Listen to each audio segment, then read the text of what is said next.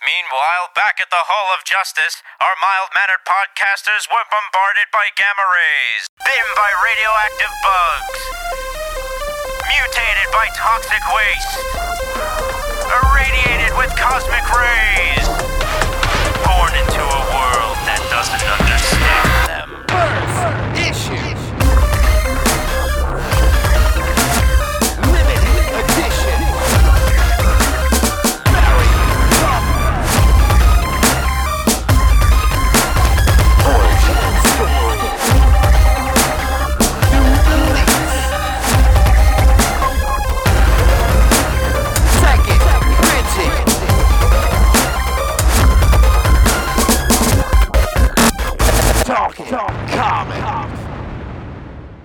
I'm going to use your teacups to plant plants in. She was like, all right. You're growing tea?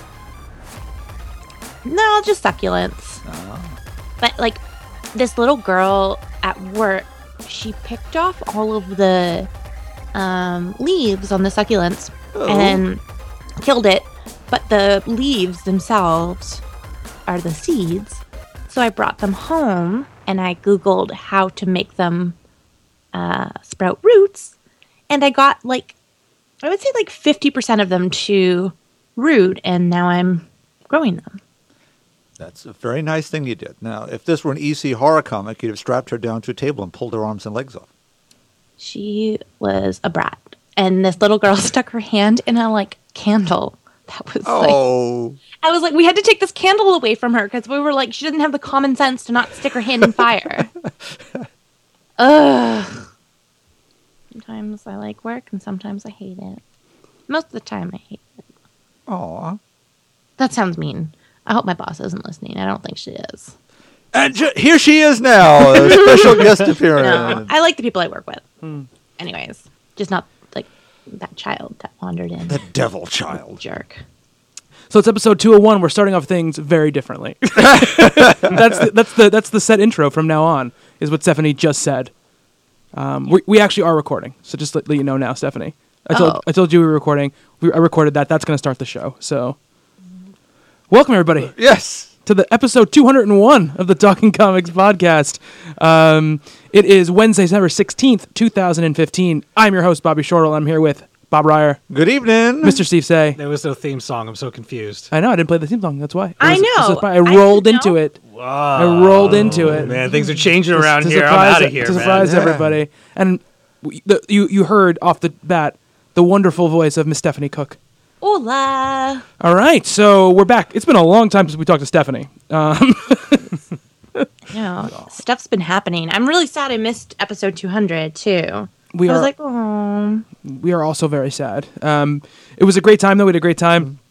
Thanks, everybody who came out. It was awesome. Thanks to all the listeners who showed up. And thank you, of course, to our gracious hosts, Jackie and Jay, who did a great job. They cooked food, and they let us bombard their house for 8 hours. And that was awesome. And thank you, everybody who listened. And, so we're moving forward. What about all the swag, too? Are you going to thank? Oh, yeah. I thanked them on the last show, but Larry's Comics sent a bunch of comics to us. So many comics. A bunch of cool number ones, a bunch of variant covers on different things. Really, really neat. So everybody who was there that day got copies of those. And it was awesome. It's just really, really generous of him. I didn't get them because I wasn't there. You weren't there. Well, actually, Steph, something that I do have for you from our friend and listener, Frankie. I have 2 Archie cells for you. What? Yeah, dude, these things are serious. Frankie, you're the best. Yep. Yes. They're still in their wrapping. They're absolutely gorgeous. I'll send you pictures of them when I get home later. Frankie is one of the best people. Yeah. I've met him a couple times.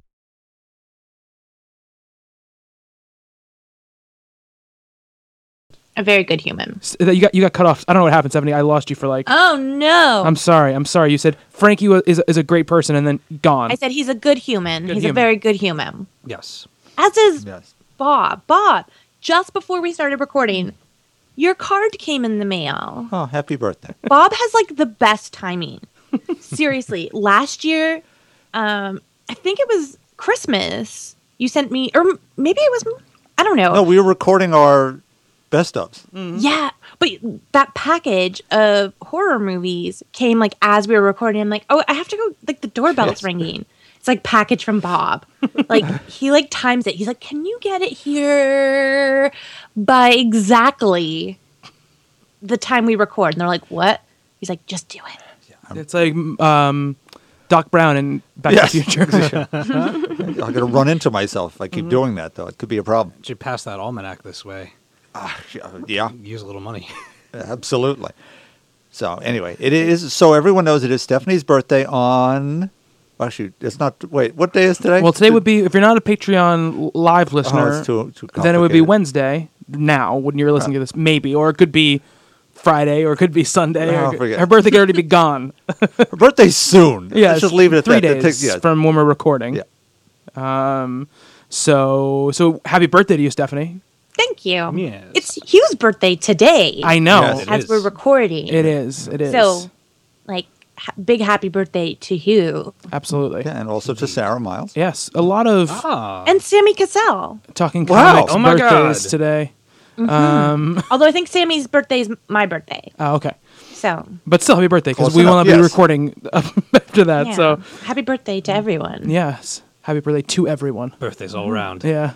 We're going to say happy birthday to everyone right now, so we never say happy birthday to anyone ever again. For the rest of the year. Yeah. That sounds awesome. Happy birthday to everyone. I'm so down for I'm that. sorry if I forgot it, but I didn't forget it now because I wished you happy birthday already. Only people that have a birthday from now until the end of the year. Everybody else before that, There you it's go. too bad. Well, it can't. It has to end at the end of the year because both of our birthdays are in January. So That's true. the people need to say happy birthday to us when our birthdays come around. So, Yes. Oma, she called me. And normally, like, my relatives, they always send me a card. That's, like, the default for, like, that generation, right? Mm-hmm. But Oma's decided that, like, she's holding my card ransom because she wants me to come visit her. So she left me a message. I talked to her, but, like, initially I got a message, like, 2 days ago that was like, Stephanie, yeah, it's your Oma. Yeah, you remember me? Huh? You want your birthday present? Do you? She's like, well, you better call me. I miss you. Bye. I was like, oh. So I called her. She's like, oh.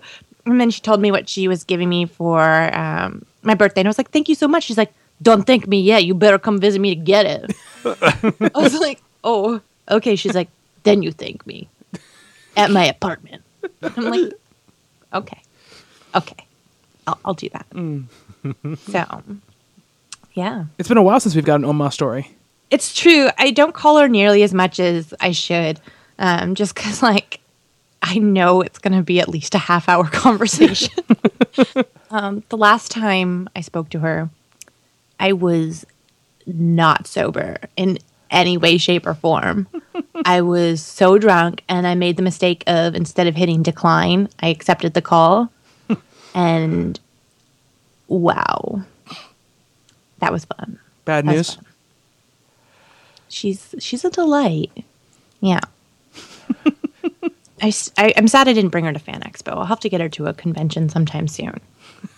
Should take Maybe table, I'll make take her a like table. I'll do a wheelchair, and I'll turn the wheelchair into like a Mad Max-esque. Yeah, like- she can be Furiosa. Yeah. Yes.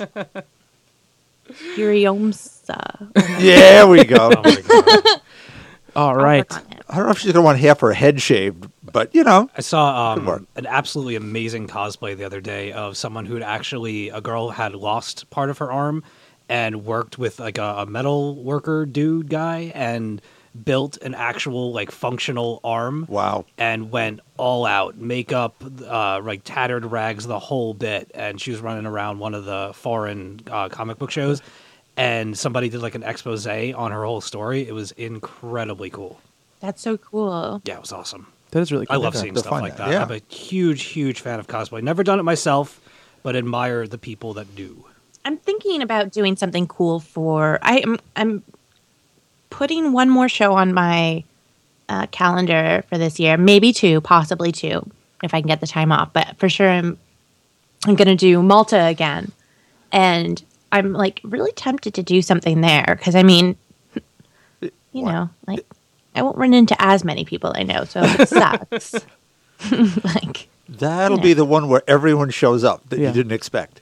yeah, maybe, yeah. I mean, but like, I know the showrunners, so I mean, I feel like their judgment means more. So I don't know. We'll see. You're going to tweet like a million pictures of that, so it doesn't even matter that no one's going to be there. True. That's true. That's actually very true. Yeah. You dressed up like Khal Drogo and took pictures of it. Okay, so I don't think that doing it at a place is any. I like... offered my friend Megan loves cosplay, and I told her, this is on you, Megan, if you're listening. I told her I would come to Fan Expo as Khal Drogo if she went as Khaleesi, and she was like, yes, and then like didn't follow through with it. Oh. I told her I would do it. So, Megan, this is on you. Nice. This is on you. All right, so tonight on the show, we got a couple things going on. Of course, we got our lightning round. We've got our individual books of the week, and we're actually going to be talking about Star Wars Shattered Empire by Greg Rucka and Marco Cicchetto for our shared book of the week. And Star Wars expert Mara Wood will be joining us for that discussion. I would say fanatic. Yeah, also fanatic and expert, I think both. Fanatical expert? Because they're separate. They are, They're but I think separate? she's both. Yeah. I think she ask. is at the intersection of that Venn diagram of fanaticism and expertise. Yeah, and like for anyone who doesn't know, I say this with beloveditude. I love Mara. That's a made up word. It's a good one, though. It is. I like it though. Beloveditude. She learned to play the cello so that she could play the theme from Star Wars. That's When we were doing the Misfits Star Wars podcast, she sent me an audio text with her playing. She is like quite possibly the nerdiest person I know. absolutely. I did it to her in text one day. I was like, I mean this as the highest praise. You are the nerdiest person I've ever met in my entire life. Did you? I know. She like- Oh, sorry.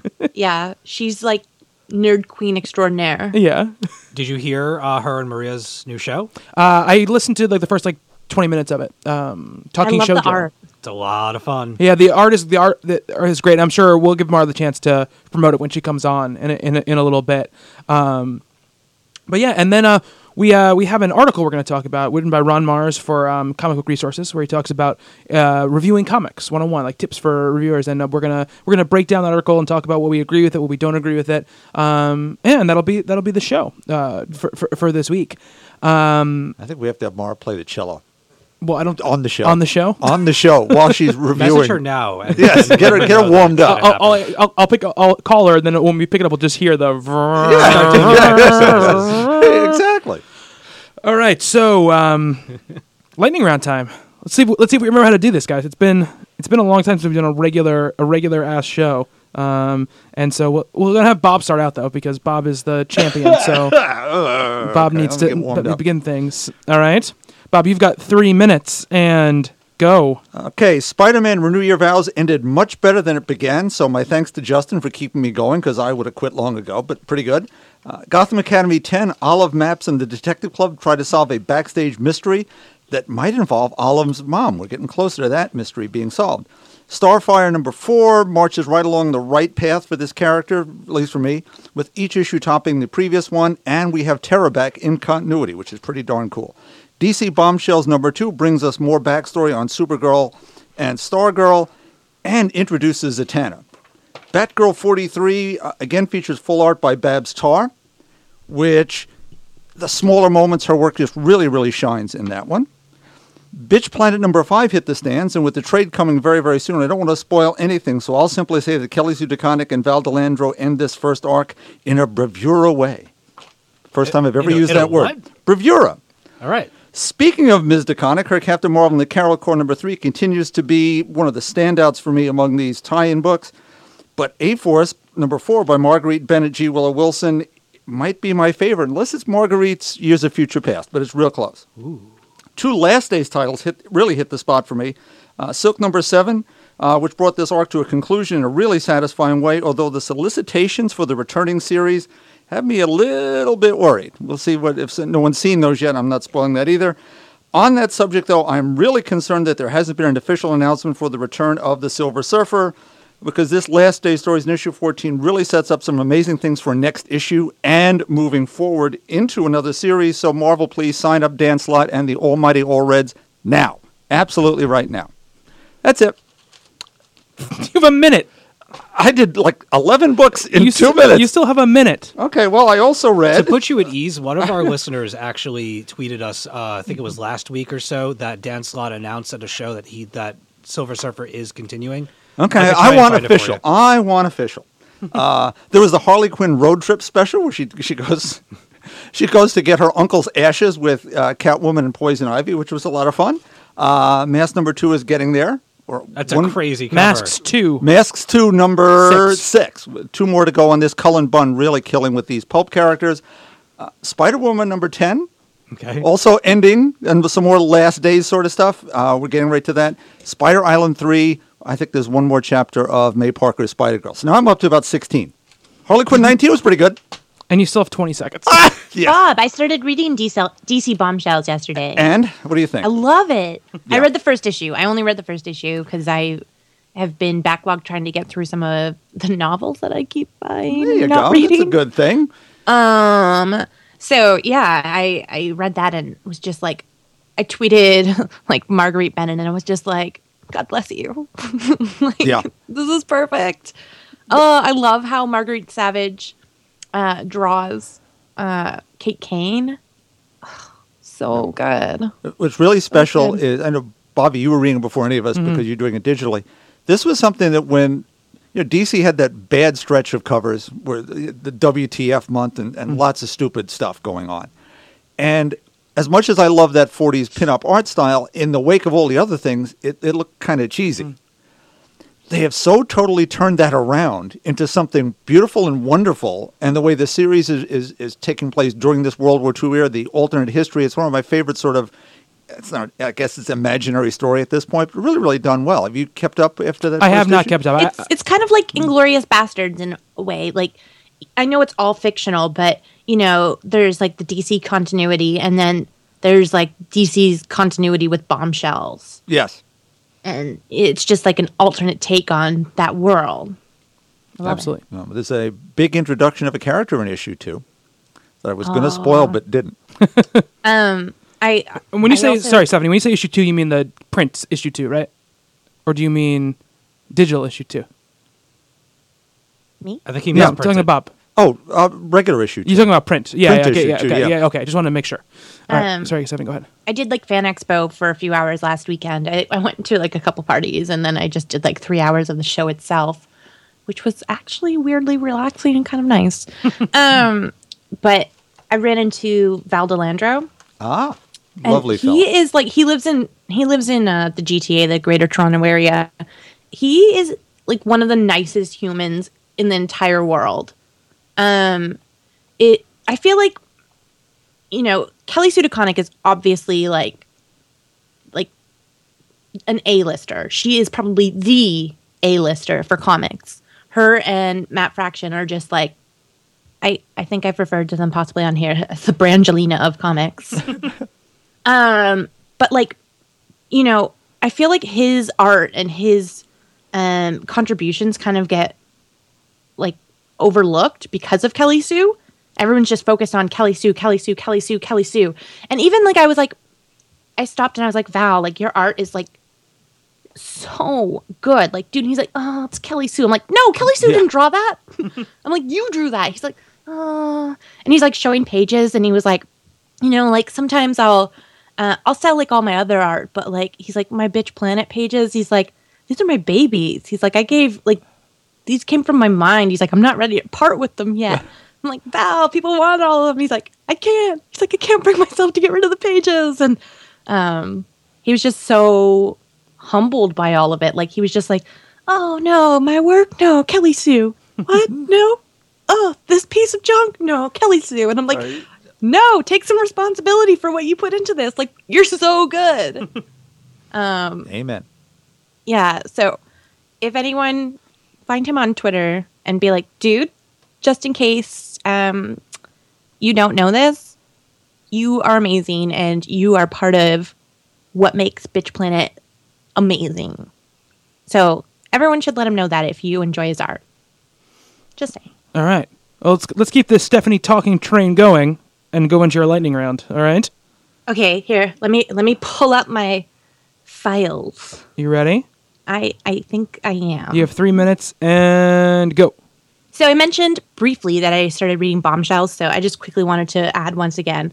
I read the first issue, the digital one, and I loved it. If you aren't reading this series, you really need to jump on board.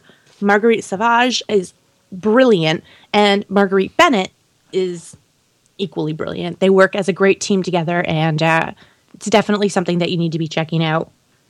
I read Zodiac Star Force #1, which was like perfection.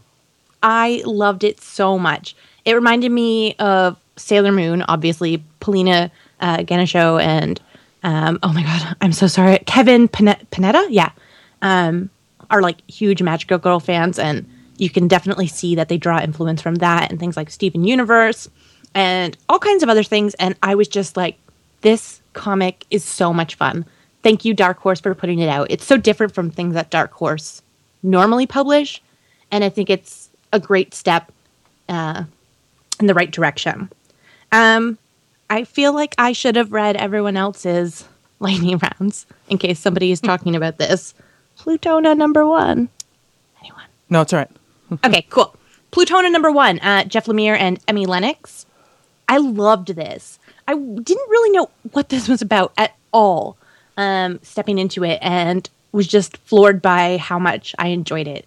They're a really great team. Emmy and Jeff have been friends for a long time now, and it was only a matter of time before they decided to collaborate, and this is perfect. I don't want to go into like the plot and all that stuff because I don't have enough time, but the art's great, the story's great. It's everything that you can expect from the two of them. Jeff Lemire obviously may be a little more familiar to you, but Emmy Lennox is an excellent storyteller as well. So if you're not reading Plutona, definitely check that out. Bobby, I read Pawn Shop. Oh, fine. Okay. What'd you think? Yeah, they re-released it recently, and it was on my NetGalley, so I decided to check it out, and I loved it. I thought that it had so much heart.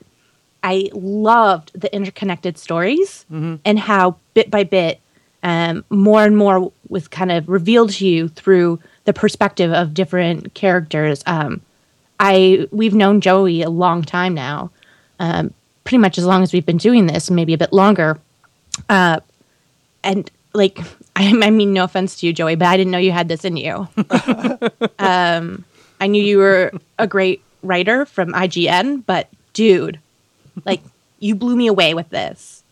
It had a lot of heart, and Sean Van Gorman did a killer job on the art.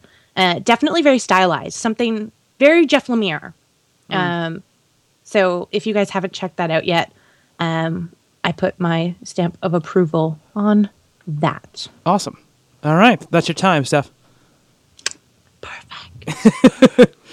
Great. Yeah, I'm really happy you read it. Yeah, they just people know, if people have heard us talking about it and they wanted a physical copy of it, they re-released it. A publisher picked it up and is publishing it, so you can order it from previews now and stuff like that. I still need a copy. So check that out. I read yours. Yeah, It's fantastic. Yeah, it's a great book.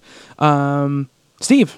Yeah. You ready? Yeah. You got 3 minutes and go. All right. So in DC land, I've been absolutely loving, I'm just talking about it both at the same time, Martian Manhunter and Dr. Fate. Dr. Fate is from Paul Levitz and Sonny Liu. And Martian Manhunter is from Rob Williams and Eddie Barrows on pencils. Martian Manhunter, oddly enough, if you're following it, they're kind of, I don't know if this is separate from that, but it's really filling kind of that Animal Man Swamp Thing gap that we have right now. There are things happening and things being called upon within that part of the DC universe that remind me very much of those books. And the mystery and the journey of John has been awesome in that. Really been enjoying the hell out of Dr. Fate, as well as our hero is kind of coming to grips with what he's now responsible for. I love reading stories about heroes that don't necessarily want the responsibility and are forced to kind of accept their fate. The Legacy of Luther Strode from Justin Jordan and Trad Moore and Felipe Sobrero. Holy crap. Windows. There are lots and lots and lots of windows and lots of action. The next issue of this isn't until January. What? So, if you want to go and find the first 3 issues of this final arc, you should do that because it's positively one of the best things that I've ever read in comics ever. Magneto, The Last Days of number 21, Cullen Bunn and Gabriel Rodriguez Walta is the last issue of Magneto, and it's beautiful. It is pretty much the end, as it states in the title, and it's very much a father and savior and protector of the world facing oblivion and walking into it with his head held high, regardless of all of his crimes against humanity, trying to do, one last thing to save his soul, so to speak, and be somebody that his daughter can be proud of. And it was really beautiful and very final. So it's very interesting. Siege is awesome. Karen Gillan and Felipe Andrade. The art is absolutely positively spectacular. Some of the best I've seen all year. Abigail Brand and a bunch of people basically trying to hold down the shield that is part of Battle World. Headlopper is a quarterly comic from Image Comics. How much time do I got? You have 40 seconds. All right. I can't find his name. McLean and Spicer. This book was insane. It's about a kind of like a Viking Norse dude who is traveling around with a talking witch head, and this witch head kind of holds this magic that a Dark Lord needs to come back into the world and take it over, and they're kind of moving the pieces into place for him to go on this journey to defeat this thing that's going to afford that, end final boss type of baddie to get the head from Headlopper, and all hell will break loose. And Sunstone Volume 2 was amazing. Not as good as the first one, but still absolutely incredible. Pretty good. Pretty good. You went like a second over. Nice. All right. Nice. Different focus in Volume 2? My thing with Sunstone, I really enjoyed it. This book is positively beautiful. The artwork is fantastic. The writing, the perspective of it is wonderful.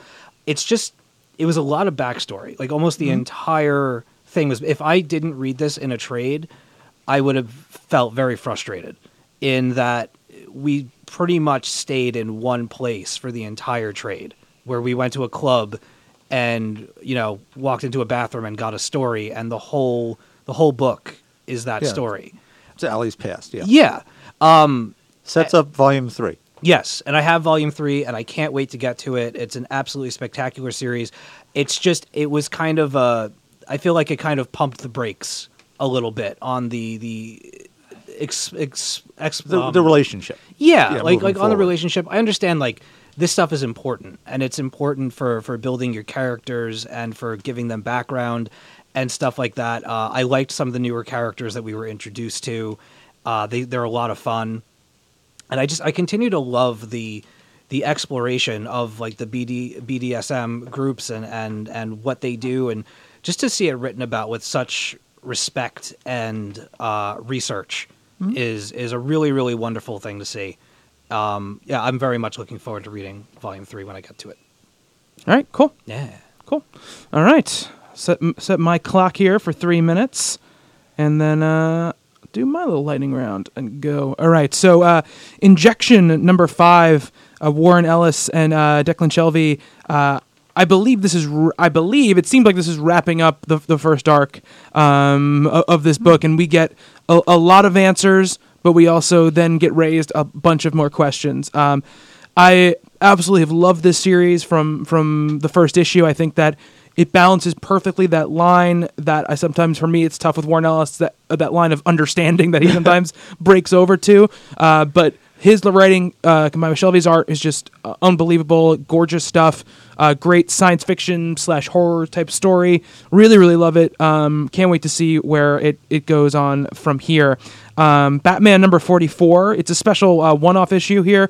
Scott Snyder, Brian Azzarello, and Jock on art. And here we're telling a story that happens right after the 0 year. It's sort of like a year 2 Batman story where he's trying to solve. It's a one-off kind of crime story. He's trying to solve the murder of a kid he finds in this field, and he's kind of going through all the different permeations of what it could be, who it could be, how it could have happened. He goes through sort of the villains that exist, and there is a link to the current storyline that's going on right now. The Jim Gordon as Batman stuff, kind of a villain link there. But other than that, it's really a story just about Batman in those days. And what it seems to me, even more than that, really is it feels like a Frank Miller story, like the way the way the voiceover is used, the tone and tenor of it feels like early Frank Miller, and in that case too, Azrael is obviously co-writing Dark Knight 3 with Frank Miller, and in that same vein here, the book takes stances, which I felt like, and again, maybe if they took stances that I didn't agree with, I would have felt differently about this, but it was interesting to see this mainline top of the heap superhero book take a political stance on something that's going on in the country right now. Sort of refreshing, sort of interesting that it went there, whether you agree with it or not. And it gave me a little bit of hope for Dark Knight 3 with Azzarello involved in doing it. I don't know if it's going to end up going this way all the whole time, but I felt like this was a really interesting issue. Really great art by Jock.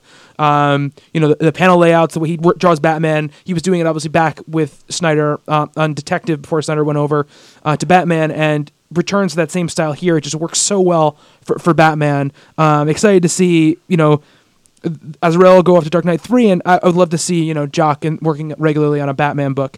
And I really want to get deep into the final Daredevil issue, Daredevil number 18, but that requires a lot of spoilers and a lot of talk, so I don't want to do that now on the show. That's something that I want to get into, maybe do a special kind of piece for it. But Mark Waid and Chris Samnee's Daredevil run ended, just as my time is ending. Go for it. But I just want to say a wonderful wrap-up to the series.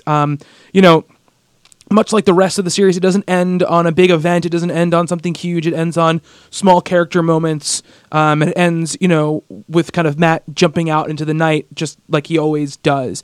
But along the way, we've got a great standoff with the Kingpin. We've got some really nice emotional moments between Matt and Foggy, who have been the emotional center of the book since issue 1.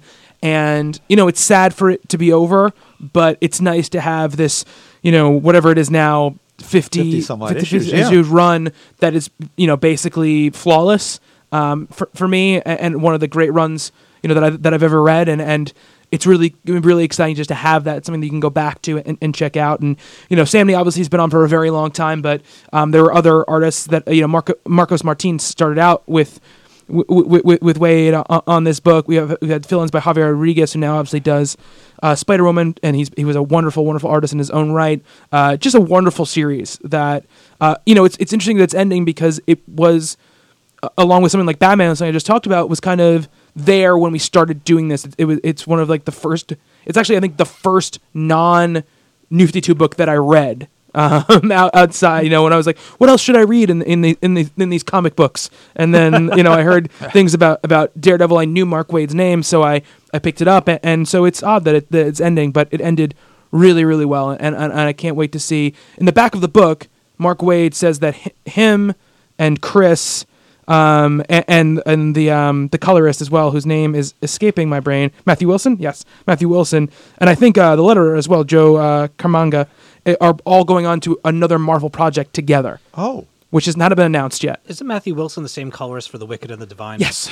Nice. Yeah. So I don't know what it's going to be, but it's unannounced. I was actually talking about it the other day with Justin Townsend, and and I said, what springs to mind immediately is Fantastic Four, yes, which would be the thing, because we haven't heard any announcement about that yet. No team. And if it's going to be Waid and Samnee, it's going to be a relatively big book. They're not going to... I would assume they do something like around that level, He also said something like there's no Iron Fist book announced either, which also makes perfect sense. That seems like the kind of character they could take on as well. No Luke Cage book either right now. No Jessica Jones book right now. But it feels to me like a Fantastic Four thing coming. I talked about his run some while back. He had a great take on the family, and that's what the book should be about. And based on... Every time you had me read a Daredevil, I loved it. Yeah. So, sure. Yeah. I mean, I would Sure. kill to see Sammy drawing those characters every month. That would be amazing. Yeah. Yeah. Steve, I know you read it as well. What did you think? I thought it was great. I thought it was great. I was getting very wistful as I'm sure you were reading it, and it was one of the first things, like you're saying how it was like the first Marvel comic that you picked up. I think it was one of the first times that I had taken you at your word on a comic book series.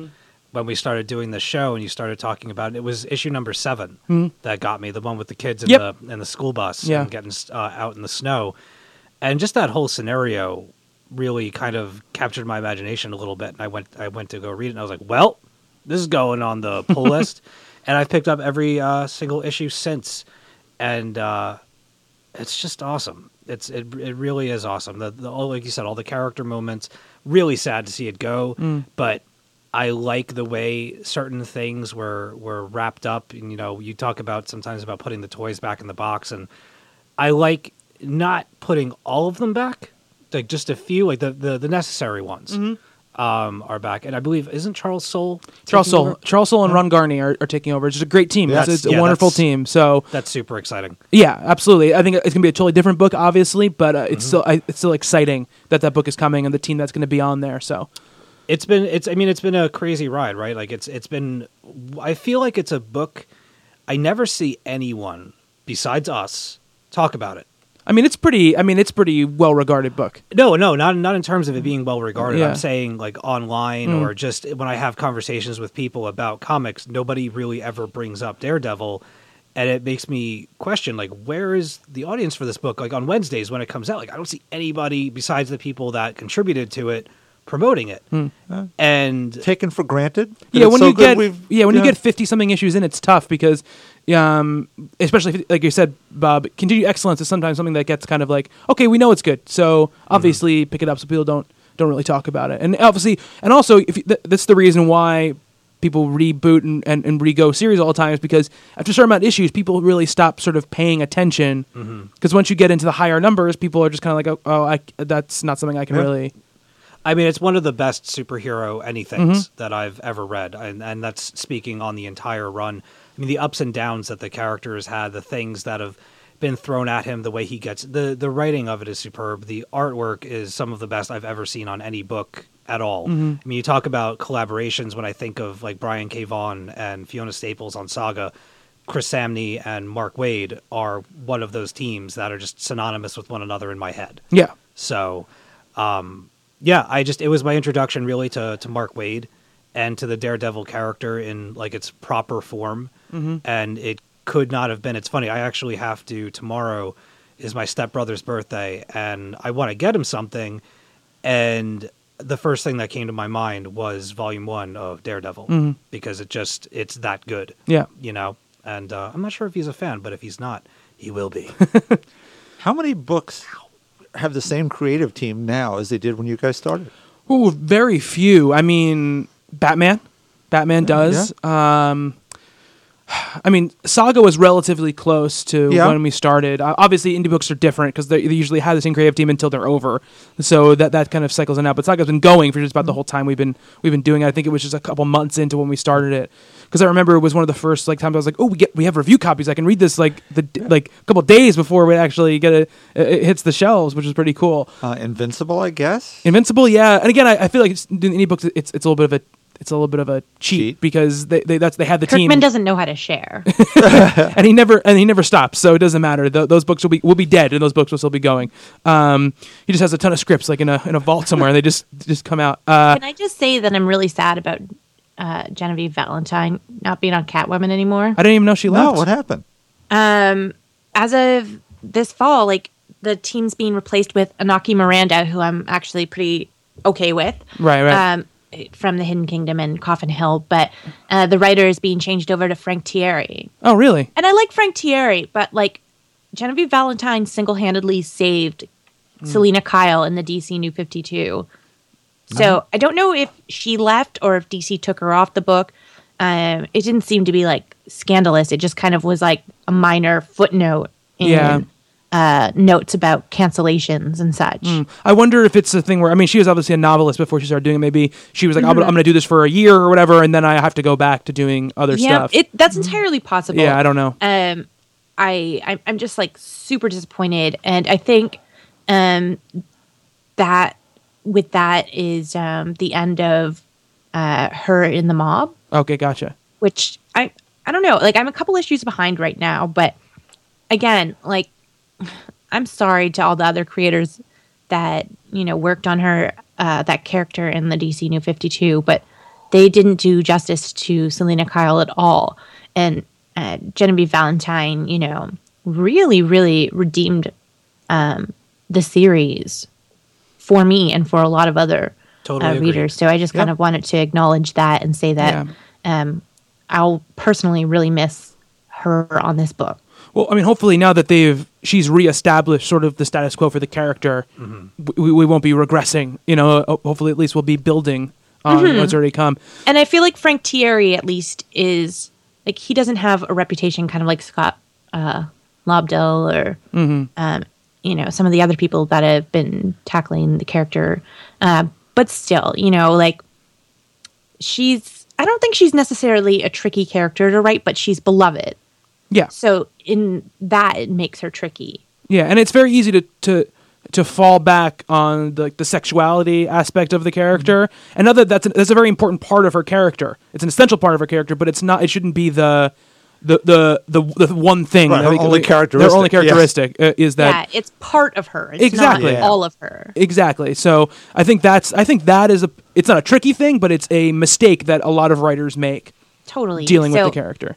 Yeah. Sorry, I know you, Bobby, you were mentioning creators that have been, on the books. I mean, I'm gonna drop one in there, but like Animal Man, that was like Jeff Lemire the whole time. Yeah, I mean, it's been done now for a little bit, but yeah, absolutely. But honestly, Bob, as far as superhero books, I mean, Dan Slott, I guess, is still writing Spider-Man. 100%. That's mostly the same artist. It bounces. He has like that. The book comes out so much that's that right. 3 times a month. For a while. And I mean, so Peter David is the X Factor guy. Yeah, yeah. And that really kind of just ended, if you count the relaunch of it. But I think that I mean, Slott on Spider-Man is the other one I can think of. Other than that, I can't really. No, DC's changed over a bunch of times. I can't think of any. Justice League have all changed hands. Oh no, Jeff Johns. Jeff Johns is still writing Justice League. So obviously Jim Lee isn't the artist anymore, but there's still one creative constant on that book. Green Lantern changed. Yeah. The almost every book has changed since then. Whether via relaunch or whatever. I mean, obviously, it's ending now, but really, I mean, it wasn't exactly when we started, but Captain Marvel wasn't that long after we began doing it. 6 months later. Whatever, right? 6 months into when we were doing it. But as far as when we started, no, I think it's Daredevil and Batman are the only two that I can think of that were on the same creative teams. Yeah. By the way, on the cancellation front, the other DC books that are canceled, Gotham by Midnight. Right, yeah. Omega Man, yeah. Lobo, Doomed, and Justice League United. Yeah. Which I was sad about. I feel like it would have done better if they just called it Justice League Canada. Exactly. And apparently in December, Batman 66 and Sensation Comics coming to an end. Yeah. But those. Oh, really? Sensation Comics? Trina Robbins apparently doing the last issue. Oh, really? Well, that's heartbreaking. I was like, I mean, there's part of me that was like, I hope this goes on forever. I hope I can write an issue of this someday. There you go. You still can. It just won't be in it'll be print. fan fiction. Yeah. Those digital series, I mean, except for I guess Injustice, really is the only one that's gone for a very long time. They tend to cycle them as they go through. Batman Beyond, Batman Beyond came in and went. Yeah, Legends of the Dark Knight came and went as well. So I wonder if they should have like a set plan for stuff like that. But yeah, that's. I mean, it doesn't surprise me. The DC books you mentioned that they haven't been selling well. Gotham by Midnight never sold well. Didn't even start out well. It's a great book, but it just never caught on. I think it's a little bit of a tough sell. I read 2 issues of Omega Men. Had no idea. Yeah, no idea what was going on in that book at all. Yeah. There was another bit of news. What? Some happy news. What? I Kill Giants. Oh yeah, the movie. Had gotten some casting. Yeah. Did you hear about this, Bub? Yeah. Zoe Saldana is playing the Miss Moulet, the Yeah, school psychologist, psychologist. psychiatrist. Yeah, awesome. And Madison. What is her name? Let me look it up really quick. Ashley Madison. No, God, no. They found the little girl for. I'm sorry, I should have had this up when I brought it to. Madison Wolfe. I have to say, I don't. She's only been in a couple of things, but as far as like looks go, I would, I have yet to see her act in anything, but she looks like a perfect fit for Barbara. And for those that are concerned, Joe and Ken have been on the ground floor of this going into production from day one, and they've written the screenplay and all kinds of good stuff. This film is looking to be very, very true to the book, with a few changes from what I understand from Joe. But oh my God, am I excited! Yeah, absolutely. In other, like, staying on topic to that, they also released. I don't know if you talked about this last week, but they released the teaser trailer for Jessica Jones. Yeah, no, we know it came out after we. Okay, that's what I thought, but my timelines. Yeah. There was a girl that came into my work named Jessica Jones, and I was like, very soon you're going to be regretting having that name. She was like, what? And I was like, oh, like the TV show. She's like, well, at least it looks good. There you go. I was like, that's true. November 20th is the release date for that. Did we all see something different than I did? All it was music. It was music. It was the animated thing. Yeah. All right. Not animated, but like titles. Okay. Yeah, it was just a teaser. It wasn't. Yeah, no silhouette footage. and silhouettes. doorway. Yeah. Definitely excited for that. And the coolest thing is they gave us a release date, so November 20th. We all get everything. When's Daredevil coming out on DVD so I can watch it? I don't know, actually. That's a good question. You can borrow my Netflix account. No. I tried. I'm holding out. Too convenient. I'm holding Steve. out. It's too convenient to watch it on Netflix, okay? I want to hold it in my hand. I appreciate that. I may take you up Do on you? Do you appreciate Okay, it? let's leave the squabbles at home, all right? Squabbling. All right, guys? Squabbling. All right, Bob, what's your book of the week? Well, speaking of squabbling, though, there'll be no squabbling. I don't think my book of the week is Ms. Marvel number 18, G. Willow Wilson, Adrian Alfana, colors by Ian Herring, and letters by Joe Caramagna. Now, I just want to say this. I've been chided here and there for being overly effusive in my praise of this book here and there. Mostly when I compared it to the Lee Ditko Spider-Man, the early years. Who chided you? I'm not saying The forums? couple of ne'er-do-wells over on the forums, one of which is gone. But I just want to say that as a word of fair warning, because those who do or did feel that way, it's going to get fairly gushy here. I feel that way. Right. Because this is the penultimate issue of this first volume, because the last days is next time around. And not to bury the lead here, this is one of my favorite books of the year, and is definitely going to end up in the short list of nominees as I go forward. Now, I don't want to spoil this, because I know there are still people catching up to Secret Wars and Battle World. Fighting Zone? What's the other one? I don't know what they are anymore. Fighting Zone. Weird World, and there are all these Marvel Gladiators. Exactly. Mm-hmm. Yeah, was it American Gladiators years ago? I would love to see some kind of version of American Gladiators starring Marvel comic Contest of characters. Champions is coming next true. year, It's so true. it'll be the same thing. War Zones, by the way, is what it is. Warzone. I was close. You were close. I had All right. Zone in there Hank somewhere. McCoy and Continue, some Bob. spandex. Yes. Look, without spoiling anything, there's an incursion about to happen over Manhattan, so things aren't looking so hot over in Jersey City either. Now, Kamala has managed to track her evil ex-crush Cameron to the warehouse where he is holding her brother Amir because he wants to turn him inhuman. And she's got some help on this because she's got Captain Marvel, her own legacy hero, her own fan fiction topic, and she's squeeing a little bit. And I don't want to give you the wrong idea about this book, saying this. There is still plenty of the fun action, lots of high spirits and lots of good stuff going on in that way.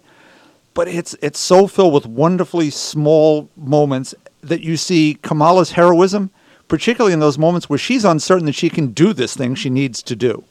And that's what this book has been about since day one.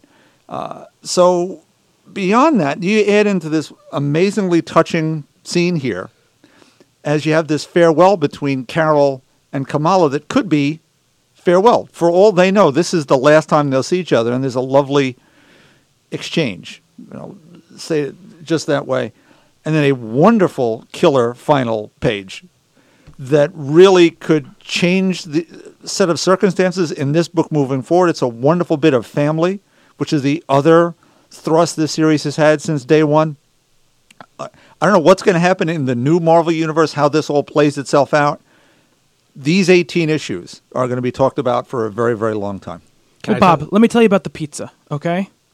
Yeah. Just go ahead, Steve. Go ahead, Steve. Toppings. Ian Toppings. That final page that you're talking about, third comic book to ever make me cry. Really? Yep. Nice job. Yep. I did, it wasn't bawling, but I have something about I don't want to spoil it. I'm noticing a pattern with comics that the three comics that have brought tears to my eyes all have something in common. I won't say what that thing is because I don't want to spoil anything. Think I know. But like I got to that moment in the book and I put my hand over my mouth and I was just like and I mean the whole issue is beautiful. The artwork by Adrian Alfona and the colors. Oh my god, the colors throughout this series. Ian Herring is the color artist. Just absolutely wonderful. But oh man, that last page was just what I needed for that moment. For all the ways that moment could have gone, that was perfect. Yes. And I'll shut up before I ruin it. All right. Awesome. Sounds like the series. I mean, this is penultimate, though, right? We have one more after this? One more. Okay. To be concluded. To be concluded and then recontinued when it comes back. All right. Yeah. And volume 2. Volume 2. You think they'll be able to keep it at $2.99? No. I don't think so, no. There's going to be no books there $2.99. Once everything comes back, there'll be no books there $2.99. In either company. They're all going to go away. Ask me how many Marvel books I'm picking up this Wednesday. How many Marvel books are you picking up this Wednesday, Steve? 0. All right. None of them. Okay. Too expensive. Good. Okay. I don't know why. All right, Steve, tell me about I Was the Cat. Well, I Was the Cat is a graphic novel from Oni Press, and it is created by Paul Tobin, written by, and illustrated and colored by Benjamin Dewey. Letters by Jared Jones, edited by Jill Beaton, with Robin Herrera. And, I might as well. Jason Story is designed by? I don't know if I understand that. Well, the book itself is designed. The layout and Yeah. All right, Which so is gorgeous. Yes, it is. It is gorgeous. What is this is reminding me of something. When you open up the cover of the book, like the Golden Books or something used to have this pattern in it. Something like that. Gorgeous end paper. It reminds me, when you opened it, I got a very strong whiff of being in elementary school and opening like a hardcover book. It's like 100 peacocks Yeah. all showing you their asses. But anyway, so here's the deal. Allison is staying in England with her friend Reggie, and she has gotten an offer. She's a blogger. She has a very popular breaking news blog, and she's been contacted. She takes these off the books jobs, writing memoirs for people. They give her a call, they pay her travel expenses, and she goes and she stays with them and she listens, and she ghostwrites their memoirs and stuff like that, and the book comes out. So she's gotten a call from somebody who says, I want you to come to England and I want you to sit down and listen to what I have to say, but I have to warn you, some people are rather startled by my appearance when they see me. So she's getting all of these images in her head, and her friend Reggie's not helping. She's like, this guy's going to look like the Elephant Man. He's going to be like some, strung out heroin addict guy or something like that. That is not what this person is at all. The person contacting her, by the way, his name is Burma. So she goes, and it's this giant manor in the middle of England, butlers, maids, too many rooms for one person deal, the whole bit. And the butler ushers her into a room, and he says, hang out. And she walks into the room, and there's cats. There's cats everywhere. They're by her feet. They're meowing. They're scratching. They're playing with each other, doing all their cute stuff. And this one cat who's sitting on this posh plushy pillow is like, hello. Just like, what? He's like, I am Burma. I am the cat.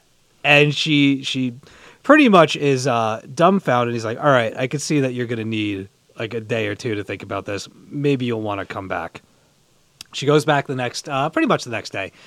And the story unfolds. I've only read about 4 chapters worth of the book so far, but are you smelling the book? Yeah, it smells really good. Doesn't it? Yeah.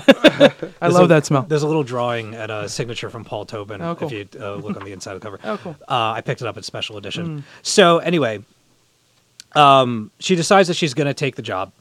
And basically what this book turns out to be is you think about cats and their history and our culture and all these things. Cats have 9 lives, or so they say. Turns out that the idea of cats having 9 lives for this particular cat is true. I do not know yet how it came to be able to speak, but there's something going on. So the cat has been involved throughout history in many, many major events. He's like the Forrest Gump of cats. And he wants to tell his memoirs, and he's lived an absurdly long life, like all the way back to the Egyptian times and like world wars and things like that, where he was on the battlefield and in the trenches. And, you know, you don't look at the cat's carrying secret documents, and the cat's turning the war, and you don't even know it, and all these things. And he drops this line to the interviewer or to the writer, and he says, at the end of one of the chapter breaks, this is not a spoiler, he turns to her and he says, "I want to tell you about one of the times that I tried to take over the world." And she goes, "Excuse me?" He's like, "Yeah, come back tomorrow. We're going to talk about that." Where I'm at in the story now, things are kind of getting a little bit out of control. There's a mystery within the mystery behind this cat, and it's the scope of the story is getting larger and larger, and I'm beginning to wonder, like, what role do the people in this story? Initially, I thought they were just who they were, but they're not. There's more to it than that. It's a super, super charming book. All of the characters are really well established within just pages of meeting them. You know exactly who they are right away. They keep mentioning London. You get like a real sense of being in London. They're naming things. You're seeing things in panels. Even some of like the colloquialisms. They're actually in Cardiff, of all places. So maybe they're in Wales. Yes. If they're in Cardiff, they're definitely in Wales. There you go. Yeah. Hi, She you. would be very upset. Yeah. But yeah, I mean, like I said, I'm only 4 chapters into it. I read it earlier before we started recording, and I loved everything that I talked about earlier in my lightning round. But this, I always wait for that one book that like really grabs me and is like, this has got to be your book of the week. This is absolutely my book of the week, and I haven't even finished it yet. If you're a cat person, you absolutely positively have to read this book based on that alone. And then the fact that it's a really awesome book otherwise should entice you even more. But yeah, I don't want to say too much more about it because I want people to go and discover this for themselves. All right. So yeah, Paul Tobin and Benjamin Dewey from Oni Press, I Was the Cat. Cool. It's awesome. Awesome. All right, Stephanie. Hi. Hi. How you doing? I'm good. If you can hear purring, it's Kaylee. She's like, I'm gonna be all up in the mic. She's like, damn it, I am I'm the the cat. cat. Yeah. Yeah. She's like, I don't care about this other cat. Yeah. I'm the only one. Yeah. All right, With Stephanie. the real Slim Shady, please stand up. Oh, by the way, Stephanie, I want you to know, since I backed The Secret Love of Geek Girls, I get like the updates that are like, oh, here's like what's going on, and the last update was like, here's a preview of all the prose stories in the book, and one of them was Stephanie's. All right. Oh my God. I am like published almost. Yeah, I know. It's very exciting. And I will say I laughed. Even in like the paragraph of that was put there, I was laughing. Oh no. I don't even know. Now I feel like I should go check to see what they posted. In a good way. In a good Okay, way. good. Laughing in a good Okay. way. I wasn't like, oh, she thinks she can write. There's this I'm going on one quick tangent. Like all of it is based on real dating stuff. And one of the stories involves me going on a date with somebody and becoming friends with them afterwards. And I sent him the story because I like talk about him obviously with like a different name. But he was like, and then I sent him like the illustrations and stuff. I was like, oh, here's like, this one goes along with like your part of the story. He's like, that doesn't look like me. And I'm like, yeah, I didn't give her reference. And he's like, can we like, is this firm? Is this set in stone? I'm like, I'm not giving her reference. He's like, but Steph, he's like, I look like Antonio Banderas. And I'm like, tough shit. Like, That deal would be with it. bad. Why? Yeah, that's not a bad thing. He's like, you don't look like that either. I'm like, yeah, I told her to like artistically interpret it. Like, Yeah. it doesn't need to directly be me. He's like, but Steph, me. I'm like, chill out. Hello. Yeah. Hello, Stephanie. You don't seem happy with the way that things are going. Yeah. But he was like so excited that he was in the book. He's like, oh, yay. He wrote about me. He's like, wow, I'm so flattered. I'm like, if you're think we should listening get to back this, you together. know who you are. All right, Steph, what do you got for your book of the week this week? I have got something that just came out, and I've championed this previous volume, but this is Step Aside, Pops, a Hark a Vagrant collection by Kate Beaton. And I've been muting my mic periodically so that I can continue to go through this and laugh. Right now, if anyone doesn't know what Hark a Vagrant is, it's basically a series of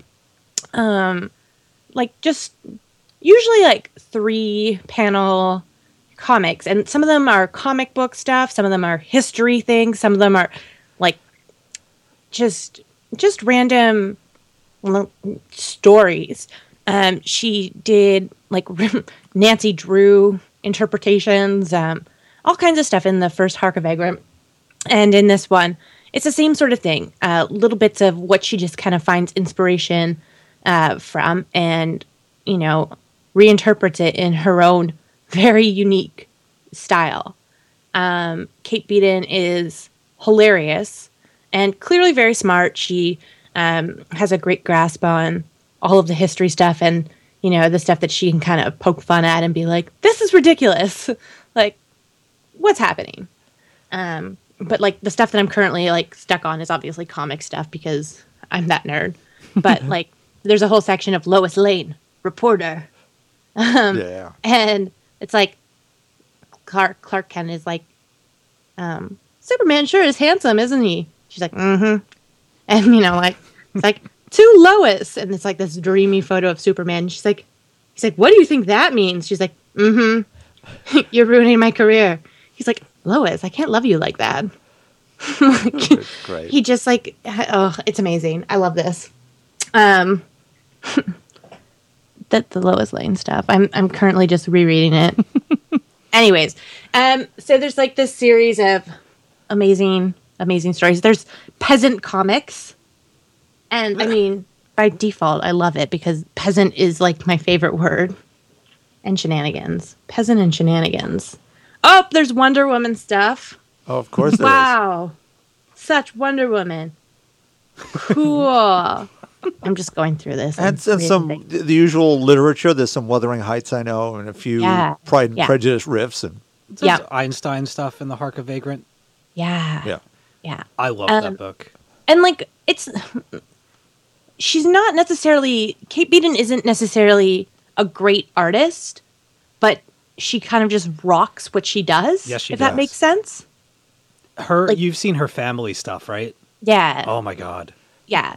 Like she just kind of does doodles and yet makes it work. Like I'm pretty sure, and I don't mean this, she rocks it. Like it's stuff that just about anyone can kind of just like doodle down, but she does it all the time and just makes books out of all of these things. And it's just one of those things that makes you think, wow, you too can be a cartoonist, but in a good way. No, the expression she manages on these various characters, that is not easy to do. As simple as it looks, getting that to be right. I love the... and the costumes that she does. Like, she has a really good grasp on, the periods that she's drawing. Mm-hmm. And even though, like, the characters themselves are pretty simplistic, like, she clearly knows, like, I wouldn't be surprised if she was, like, a history major in university. Yeah.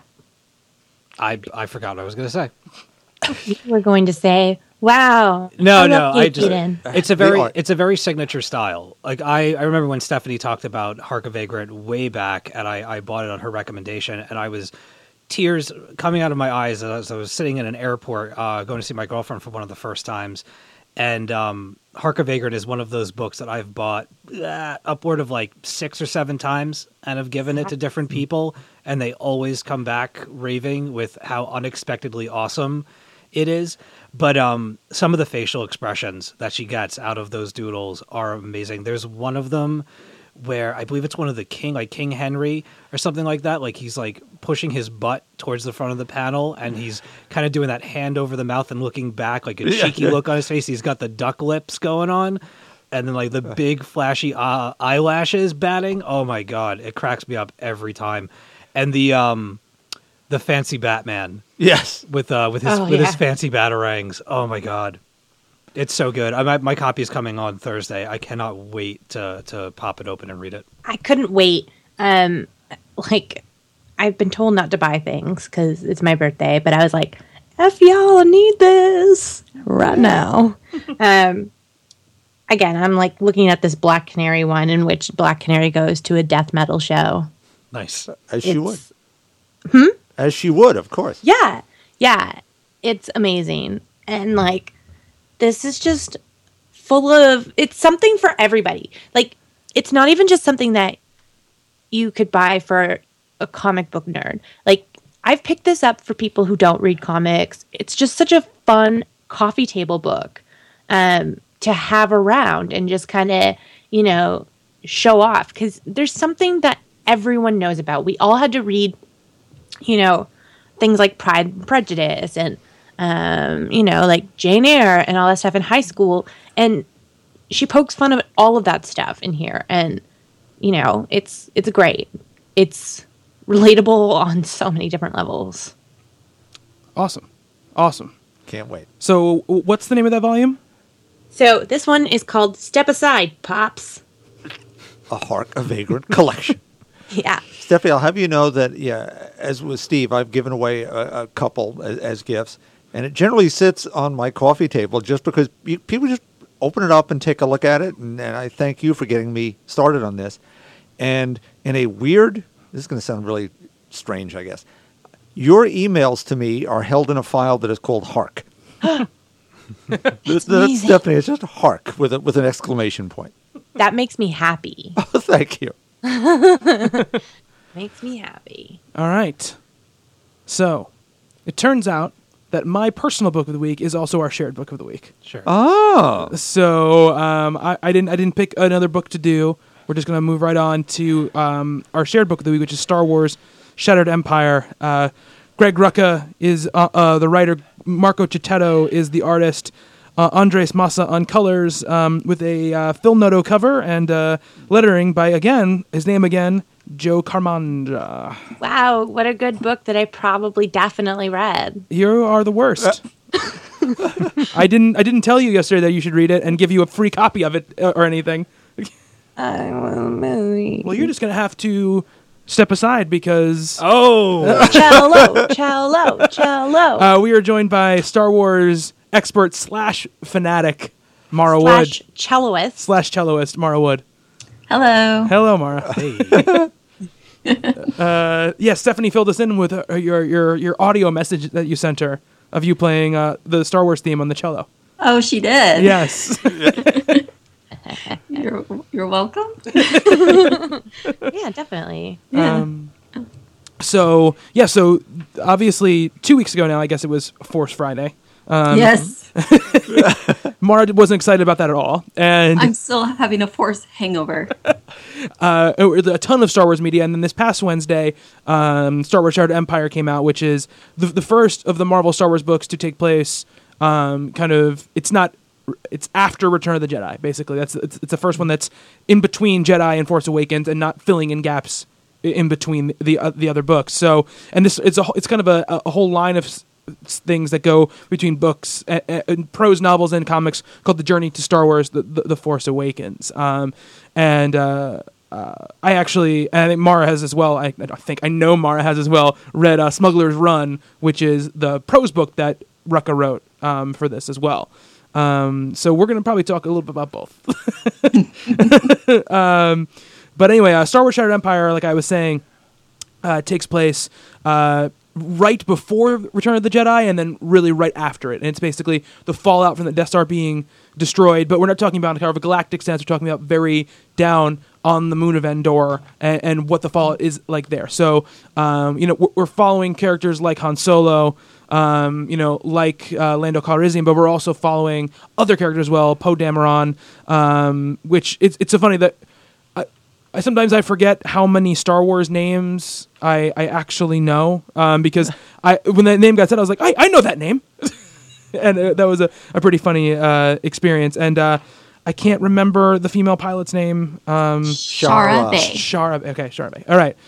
And those are the characters that we're following. So that's the kind of general sense of it. I personally was excited to read this because my main problem with reading the other Star Wars comics is that I'm not as interested in filling in the gaps of the stories I already know. It's part of the reason too why the appeal of the prequels, beside what movies they are, isn't a huge draw for me, because it's kind of filling in the gaps for stuff I already know. Right? This is completely uncharted territory. I don't know what's going to happen in The Force Awakens, so I don't know what's going to happen here, and that was a big draw for me. And of course, the team is also a big draw for me. I love Greg Rucka.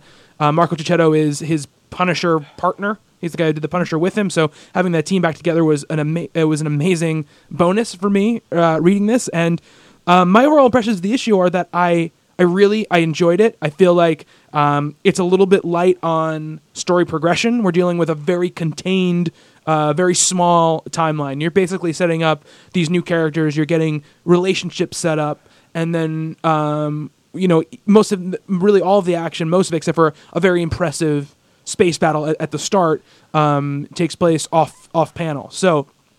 And of course, there's a little bit of action scene at the end, but they're very short. They're very 1 or 2 pages, and that's it. So it's very light on that stuff, but I thought a very enjoyable read. And the last line makes me very excited because I don't know what it means, and the fact that I don't know what it means gets me extremely excited for what's to come, because it's been a long time since I watched a Star Wars thing, and I was like, I don't know what comes next. So that made me very, very excited. Bob, what did you think of it? Well, I agree with you, and it seemed the least Greg Rucka book of anything I've ever read, because he's so big on keeping that storyline moving always. But I thought the 2 new characters are very interesting, and if those are the people we might see something from, either them, their team they're with, or descendants, because we are still some time away. I like where we're headed here. We have our main characters, but they're sort of off the main stage a little bit. They're overseeing a little bit, and they're around, but it's very easy to go there and just say, "Oh, we'll do Luke and Leia and Han, and we have great." No, let's try something a little different. We have some pilot stuff going on, which is nice to see, because those are always great epic battle scenes. But it's the characters within them. There's loss and love and all the other good stuff going on too. Can I ask Mara a question while we're here? Absolutely. Mara? Yeah. Now, is this the first time Bobby's talking about how we move into these storylines. Is this the first time whether Lucas or Disney or Dark Horse or anyone else has used this period in between and have it been that it counts? In the new canon, yes. Okay. Star Wars Aftermath came out like a week before this did, but it's kind of the same era. Okay. Yeah. So this is the first time we've seen anything immediately after the Death Star, the second one blew up. Yeah. Wow, so this is epic. Yeah. I mean, of course, there's been hundreds of novels before this, but after everything's been wiped, most of it's been wiped now. Like Mara was saying, this is the new canon, and sort of the books that started coming out on Force Friday. Those are the books that are going to be the new canon moving forward. So, cool. And this is obviously a part of that. And you said, Bob, about sticking with those characters being the sidelines. It's telling that we stay with Shara in the cockpit of that ship. Yes. When Han goes and invades that base. Very, very telling about where the story is going to go, and I liked that you kind of get that signal right away. Very cinematic too, watching her watch. Yeah, absolutely, very nicely done. Absolutely. Mark, I'm going to have you talk about it last because I know. Okay. But Steve, what did you think? I thought it was okay. You have to understand, I am a very moderate. We know the backstory of your Star Wars fandom. We might have some new listeners. What did you think of the book itself? I thought it was all right. Okay. I thought it was all right. I like that right away. It kind of has that Rucka stamp on it that we're following a strong female character.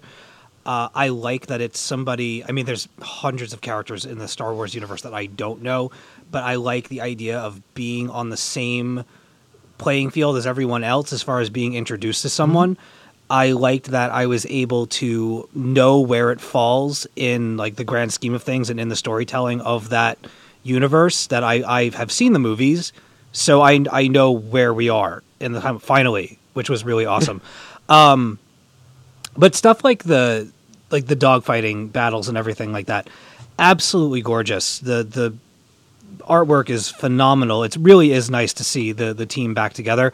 But those pages, for me personally, don't do anything for me. Something like that, like dogfighting, and when it's just stilled on a page, I don't get any rush. I don't get any sense of movement from that stuff. It's beautiful, but it doesn't fill me with anything besides like, let's get back to the story. And I understand that some things happen within the air that will, come back down onto the ground.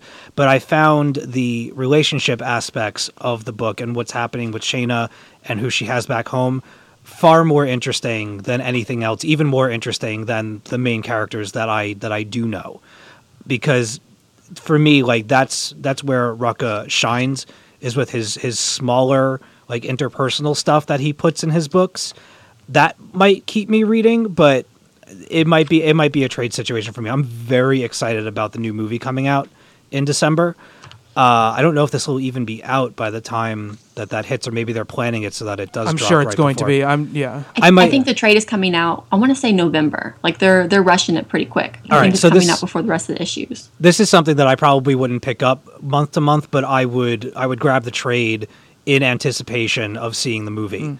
But yeah, I mean, it was cool. It's one of those things where I just don't have an affinity for the universe. Okay. So yeah, all right. But as a comic book, it's gorgeous, and Rucka always brings a distinguished vibe to pretty much anything I've ever read of his, and I think as far as Star Wars goes, it's the best Star Wars thing that I've read, that I've tried. All right, cool. Yeah.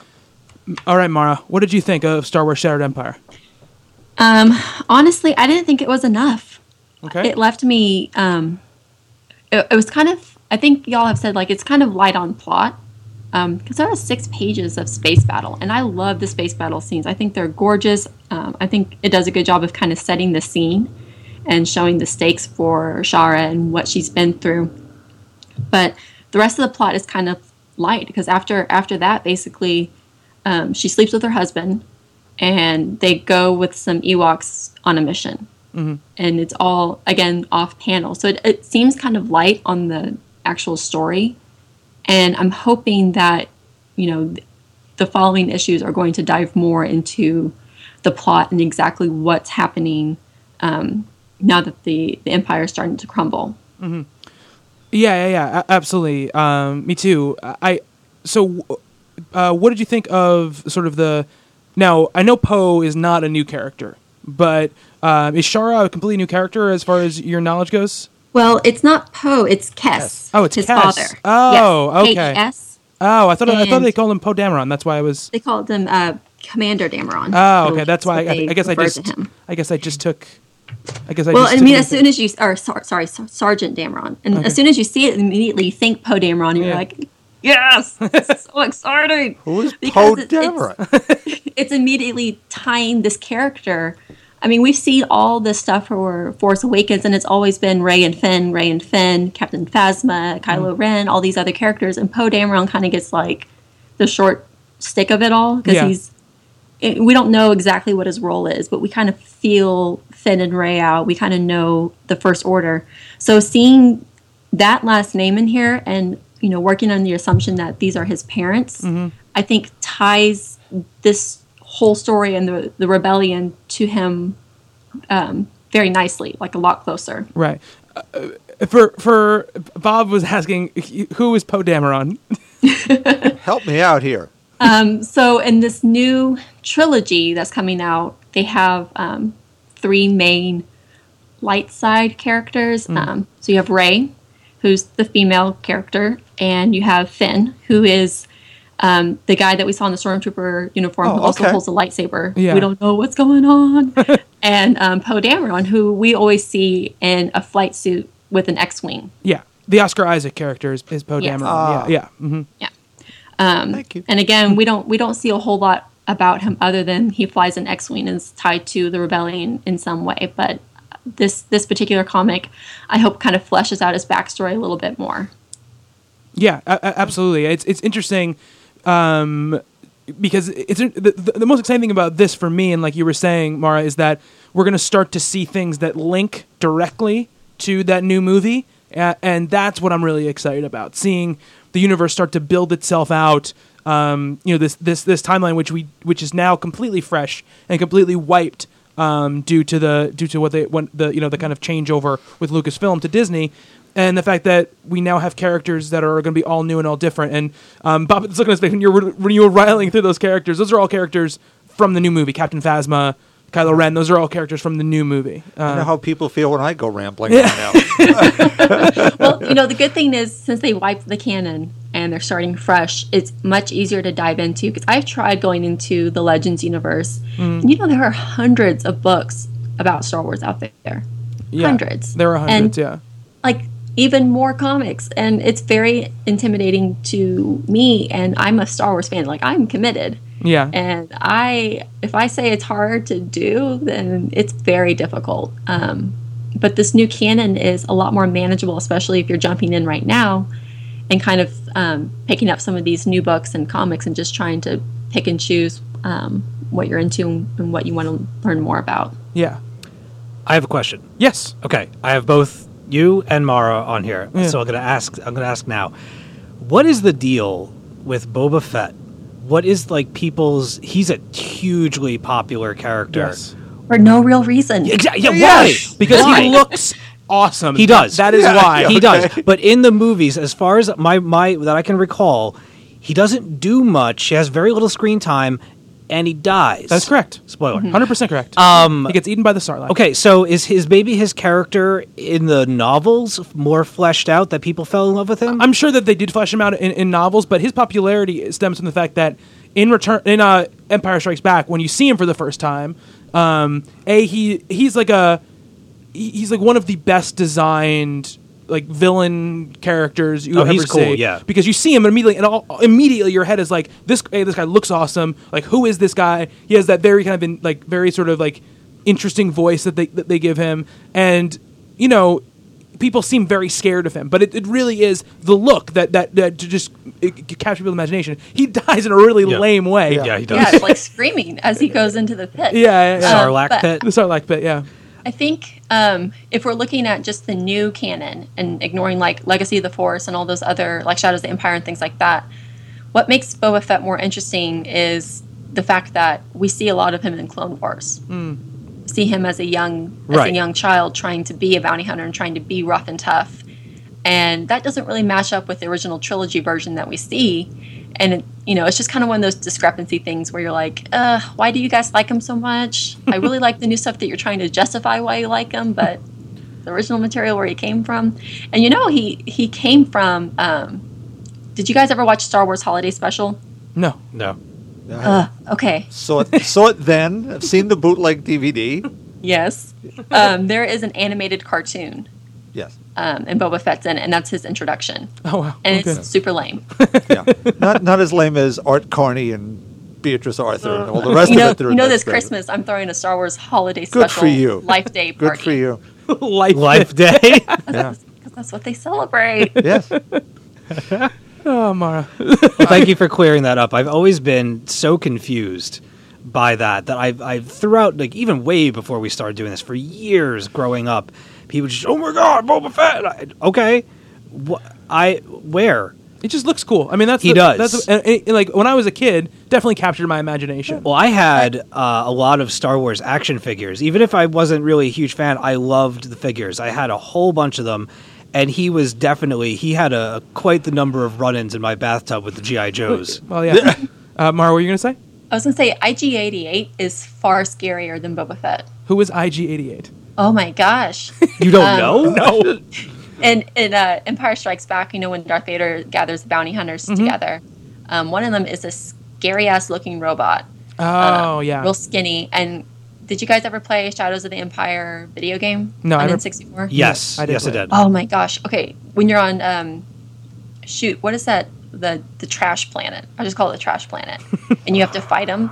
And it is the scariest thing. I had nightmares as a kid about him. The only places I know are Endor and Hoth. That's it. Okay, well, the trash And Alderaan. The trash Because planet. every planet is a stereotype. Yes, absolutely.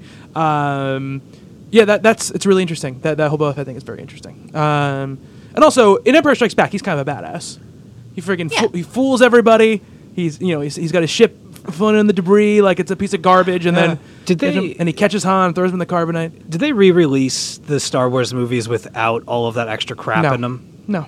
Ugh. I mean, they did years Yeah, ago. yeah. They did years ago. But they put them out as part of. They went out of print almost immediately. Yeah. It's a 2-disc set with one of the special editions, and then the mostly unmessed with theatrical editions. Except at the time, Mr. Lucas said, "Well, we lost the original footage, so all we can use are the masters we created for the laser discs." Right. So they're not in surround sound, and they're not in the highest resolution. Yeah, they're and really not, bare bones. They're not anamorphic widescreen either. Yeah. just for fun. I have the like the DVD versions without like the extra cantina scenes and stuff like that. Like there was a VHS set that came out. There was a gold one and a silver Yes. one. Okay, Yeah. no, because I have that giant Saga box set, the Blu-ray box set that we did that huge marathon at my place, and oh man, those scenes are so bad. They are terrible. Oh, they're awful. The whole music scene with the Just the cringe. cantina and Oh, the yeah. singing and Oh, coming yeah. into the camera and everything's bopping around like it's in Fraggle Rock. Well, that's It's not in the terrible. cantina. That's in Jabba's palace. Uh, Yeah. sorry, Same, my mistake. same planet, though. Same planet. Same You're planet. Right Yes. track. Down the street. Yeah, down the street. How come people don't love Jabba the way they love Boba? 'Cause Jabba's pretty Jabba's cool. I'm a Pizza the Hut man. A slug. He's a giant slug And who's kind of a And perv. he's not. He doesn't have like an air of mystery about him. No, yeah. Like I can see No, why that's people true. like Boba Fett because he doesn't say much and he actually like kills people. Whereas Jabba the Hutt just sits there and eats bullfrogs and. Do we ever actually see Boba Fett kill anybody in the movies? I can't remember. Well, in the Clone Wars, Yeah, I don't know if you've seen anybody in the No, movies or not. I don't think so. But definitely I mean, he's a bounty hunter. If he kills someone, it's kind of Yeah, it's true. It's not- loses his bounty. not in his thing. Not in his I MO. want the dead or alive, you know. Yeah, but you get more money if they're alive. Yeah. That's the case. Always 100%. He's a thrifty bounty hunter. Yeah. Am I going to pay for all these garrote wires?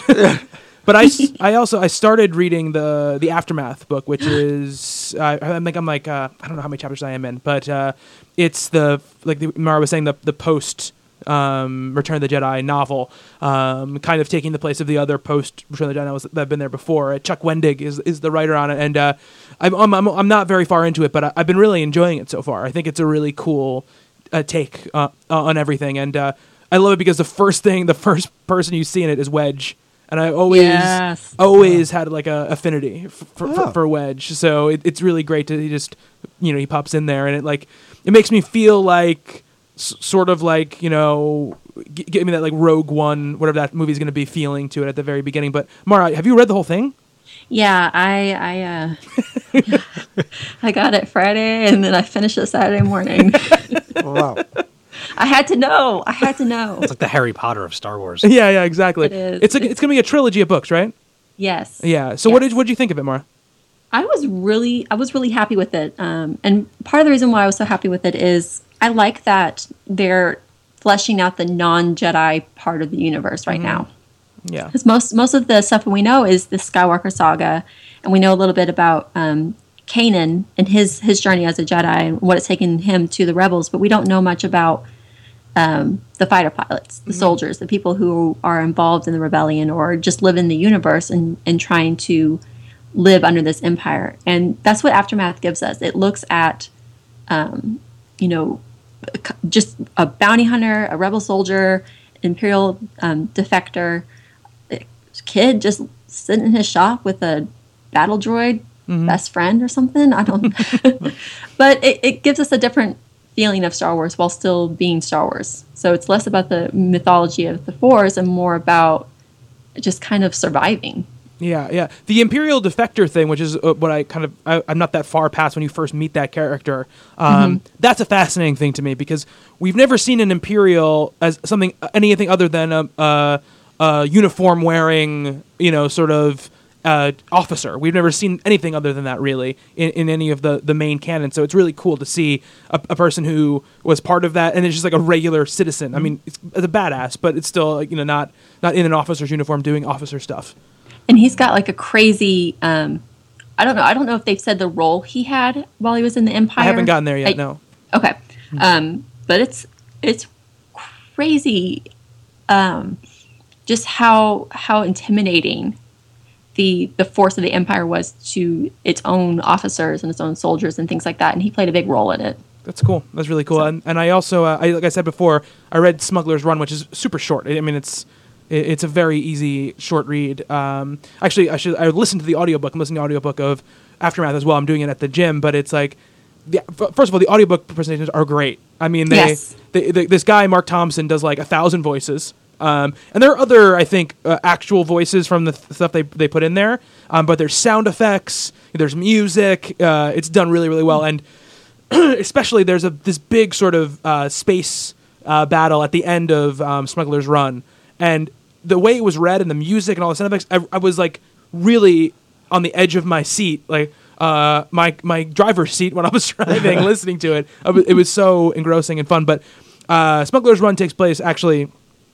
It takes place a little bit. It takes place after, like right near the Force Awakens, I'm guessing, and then also, but most of it takes place between New Hope and Empire. So it's Han and Chewie.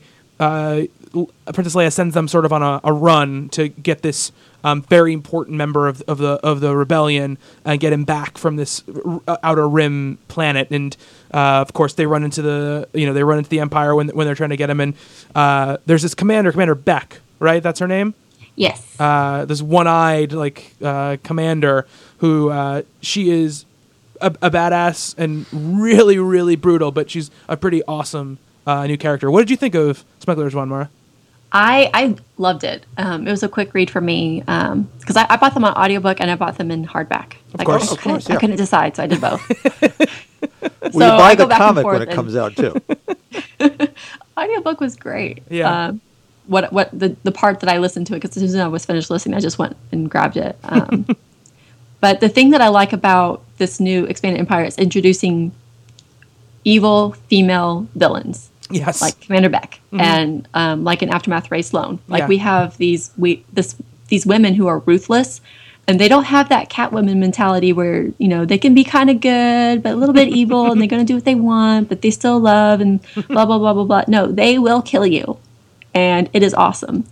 So that's the part about Smuggler's Run that I really enjoyed. And I like that it had quite a bit of Chewbacca's perspective in it. Yeah, that was really neat. Because you have no idea what he's thinking.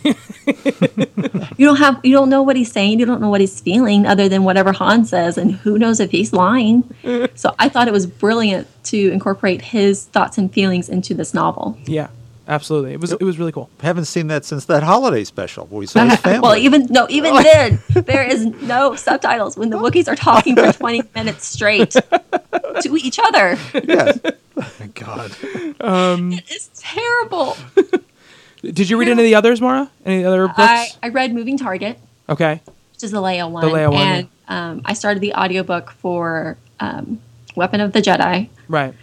And Luke I one, have right? Lost Stars, but I haven't started that one yet. And that's that one is, from what I've read about it, is total YA novel. Yeah. Romance, star-crossed lovers, and I'm like, I need to be in a mood. I need to sit down and just like have myself some wine and just plow through it because I'm pretty excited about that one. So it's kind of like my dessert Star Wars book.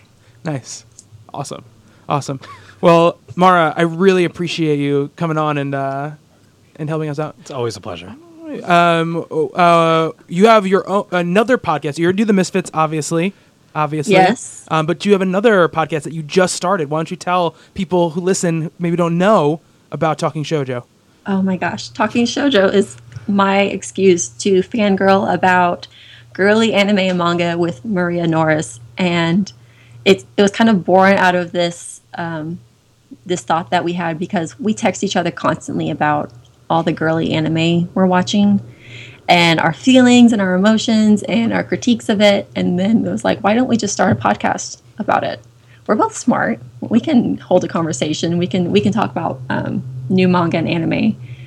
So we started it, and it's out there, episode 1. And we're going to be recording our second episode this week. And that one's going to be kind of looking into different manga that are being published now, like in the past month, new series and things like that. And then after that, we're starting our Madoka watch party. And what that is every episode that we put out, we're going to be covering 3 episodes of Madoka. Nice. Yeah, and we're going to be like summarizing and going into imagery and looking at different kinds of aspects of the show and how it ties in together. And we're doing it at a pace that listeners can go with us and give us their thoughts along the way. So little 3-episode chunks once a week. And then after that, we're doing the movie. And then we're covering the manga. So we're kind of just like going full on into Madoka. And then along the way, we're doing like reviews of new shows and manga as well. Awesome. I would very much like to talk to you about Fairy Tail sometime. Oh, how far did you get into it? I watched 4 episodes today while I was dabbling online for Jovo and stuff like that. And we don't have to have the conversation here, but like the nature of your show, I'm very curious as to how you feel about the depiction of the female characters with even just within those first few episodes. Oh, shonen anime is such a treasure trove for female tropes. Oh, it's so bad. Like, how big can their boobs get before, we have to give this a different rating? Like and that's kind of the approach Fairy Tail has. The comments and the whole, like the maid situation where they go to that house for the book and he's just, I was thinking of both you and Maria the whole time I was watching, and I'm just like, man, like I want to pick your brains. I want to know, like, where do you stand? Because it's fun. It's a fun anime. It's a fun show. Yeah. I'm enjoying it, but oh man, like I'm like ticking off mentally in my head. I'm like, well, that's rude and that's wrong, and oh my god. Well, that's something we talked about in our first episode, that you can be critical of something and still enjoy it. Yeah. As long as you know what you're being critical of. Like you can have a problem, like you can have problems with lots of things in shoujo manga, like domineering men who are always like trying to get their way and pressuring the girls, but you can still enjoy it as long as you can point to it and say, this is a problem in real life. This is why, and you can be critical of something and still enjoy it. So I can be critical of Fairy Tail. Yeah. Like, there's a lot of weird things going on here that are not right. One of her own summons, like the first thing he says when he comes out, he's like, moo. He's like, you're looking good. Oh, it's been a while. I'm like, oh my God. Like, you keep this guy on your hip pocket all the time? This is terrible. So anyway, you have a listener. I started listening to the show this afternoon, and it's wonderful. And I wish you both the best of luck. Thank you. Welcome. Yes, of course. And thank you so much, Mara, for joining us. And I know you have some business to attend to, so I'll let you get off and do that. But congratulations and good luck with the show. And I'm sure we'll have you back on to talk about Star Wars some more very soon. Oh, I hope so. There might be a movie coming out in a few months. I've heard rumors. I don't know. I am in full like Star Wars hysteria right now. Like there's like this. The comic got me a little started. Then I listened to the first book. Now I'm on the second book, and I'm just like, I'm excited for Battlefront. I'm gonna buy Star Wars Rebels. I'm gonna like I'm going. It's seriously. I can feel like the hole. I'm about to be in the hole soon. I heard that the Disney 3.0 Star Wars is very good. Oh, I have it. Disney Infinity. Yes. Yeah. Oh my stars! Like Ahsoka is my go-to girl on that game. Double lightsabers. I can like throw them and like slash people in half and do like a spinning move. Did they finally figure out totally though how to dropping. like they improved the combat system with the second game, but have they made the story mode a bit more interesting?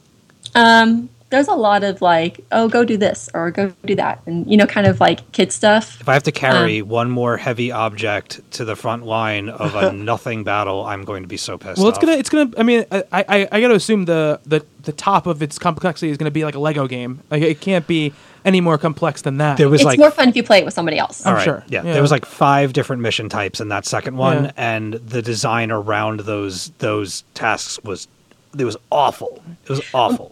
let me just tell you, like I played as Leia on Tatooine, and I was throwing Jawas into the Sarlacc pit. I was just picking them up, throwing them in. Sarlacc was burping them out. Picking them up, throwing them in, and it was a hoot. It was enough for me. That already sounds like more fun. You are a Jawa murderer, Mara. It's a video game.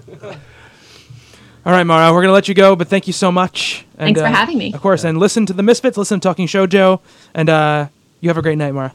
You too. Good night. All right. That's exactly what I expected to happen. Went exactly as I wanted it to go. All right. Let's jump into our article. Oh, wow, I almost forgot about that. That We're going to talk about here. So we'll post the link in the show notes to this, but it's called Shelf Life Review 101: Tools for Reviewing Comics. This is by Ron Marz, and it's on Comic Book Resources. And obviously we're not going to read the article on air, but basically it is Ron Marz was reading comic reviews. He saw some stuff that he did not like, and he sort of decided to write a review, or write an article that basically says, like, if you want to review comics, here are the things that you need to do. I thought it was an interesting read, especially because that we review comics every week. And I also think I was worried maybe it's a little too inside baseball, but I think people are usually generally interested in kind of how that goes, and it's important, I think, for people as well, because people read reviews to sometimes make buying decisions. So it's important to kind of know, demarcate what is good and what isn't. That's not to say that I think that I agree with everything that Ron says in the article, because I don't.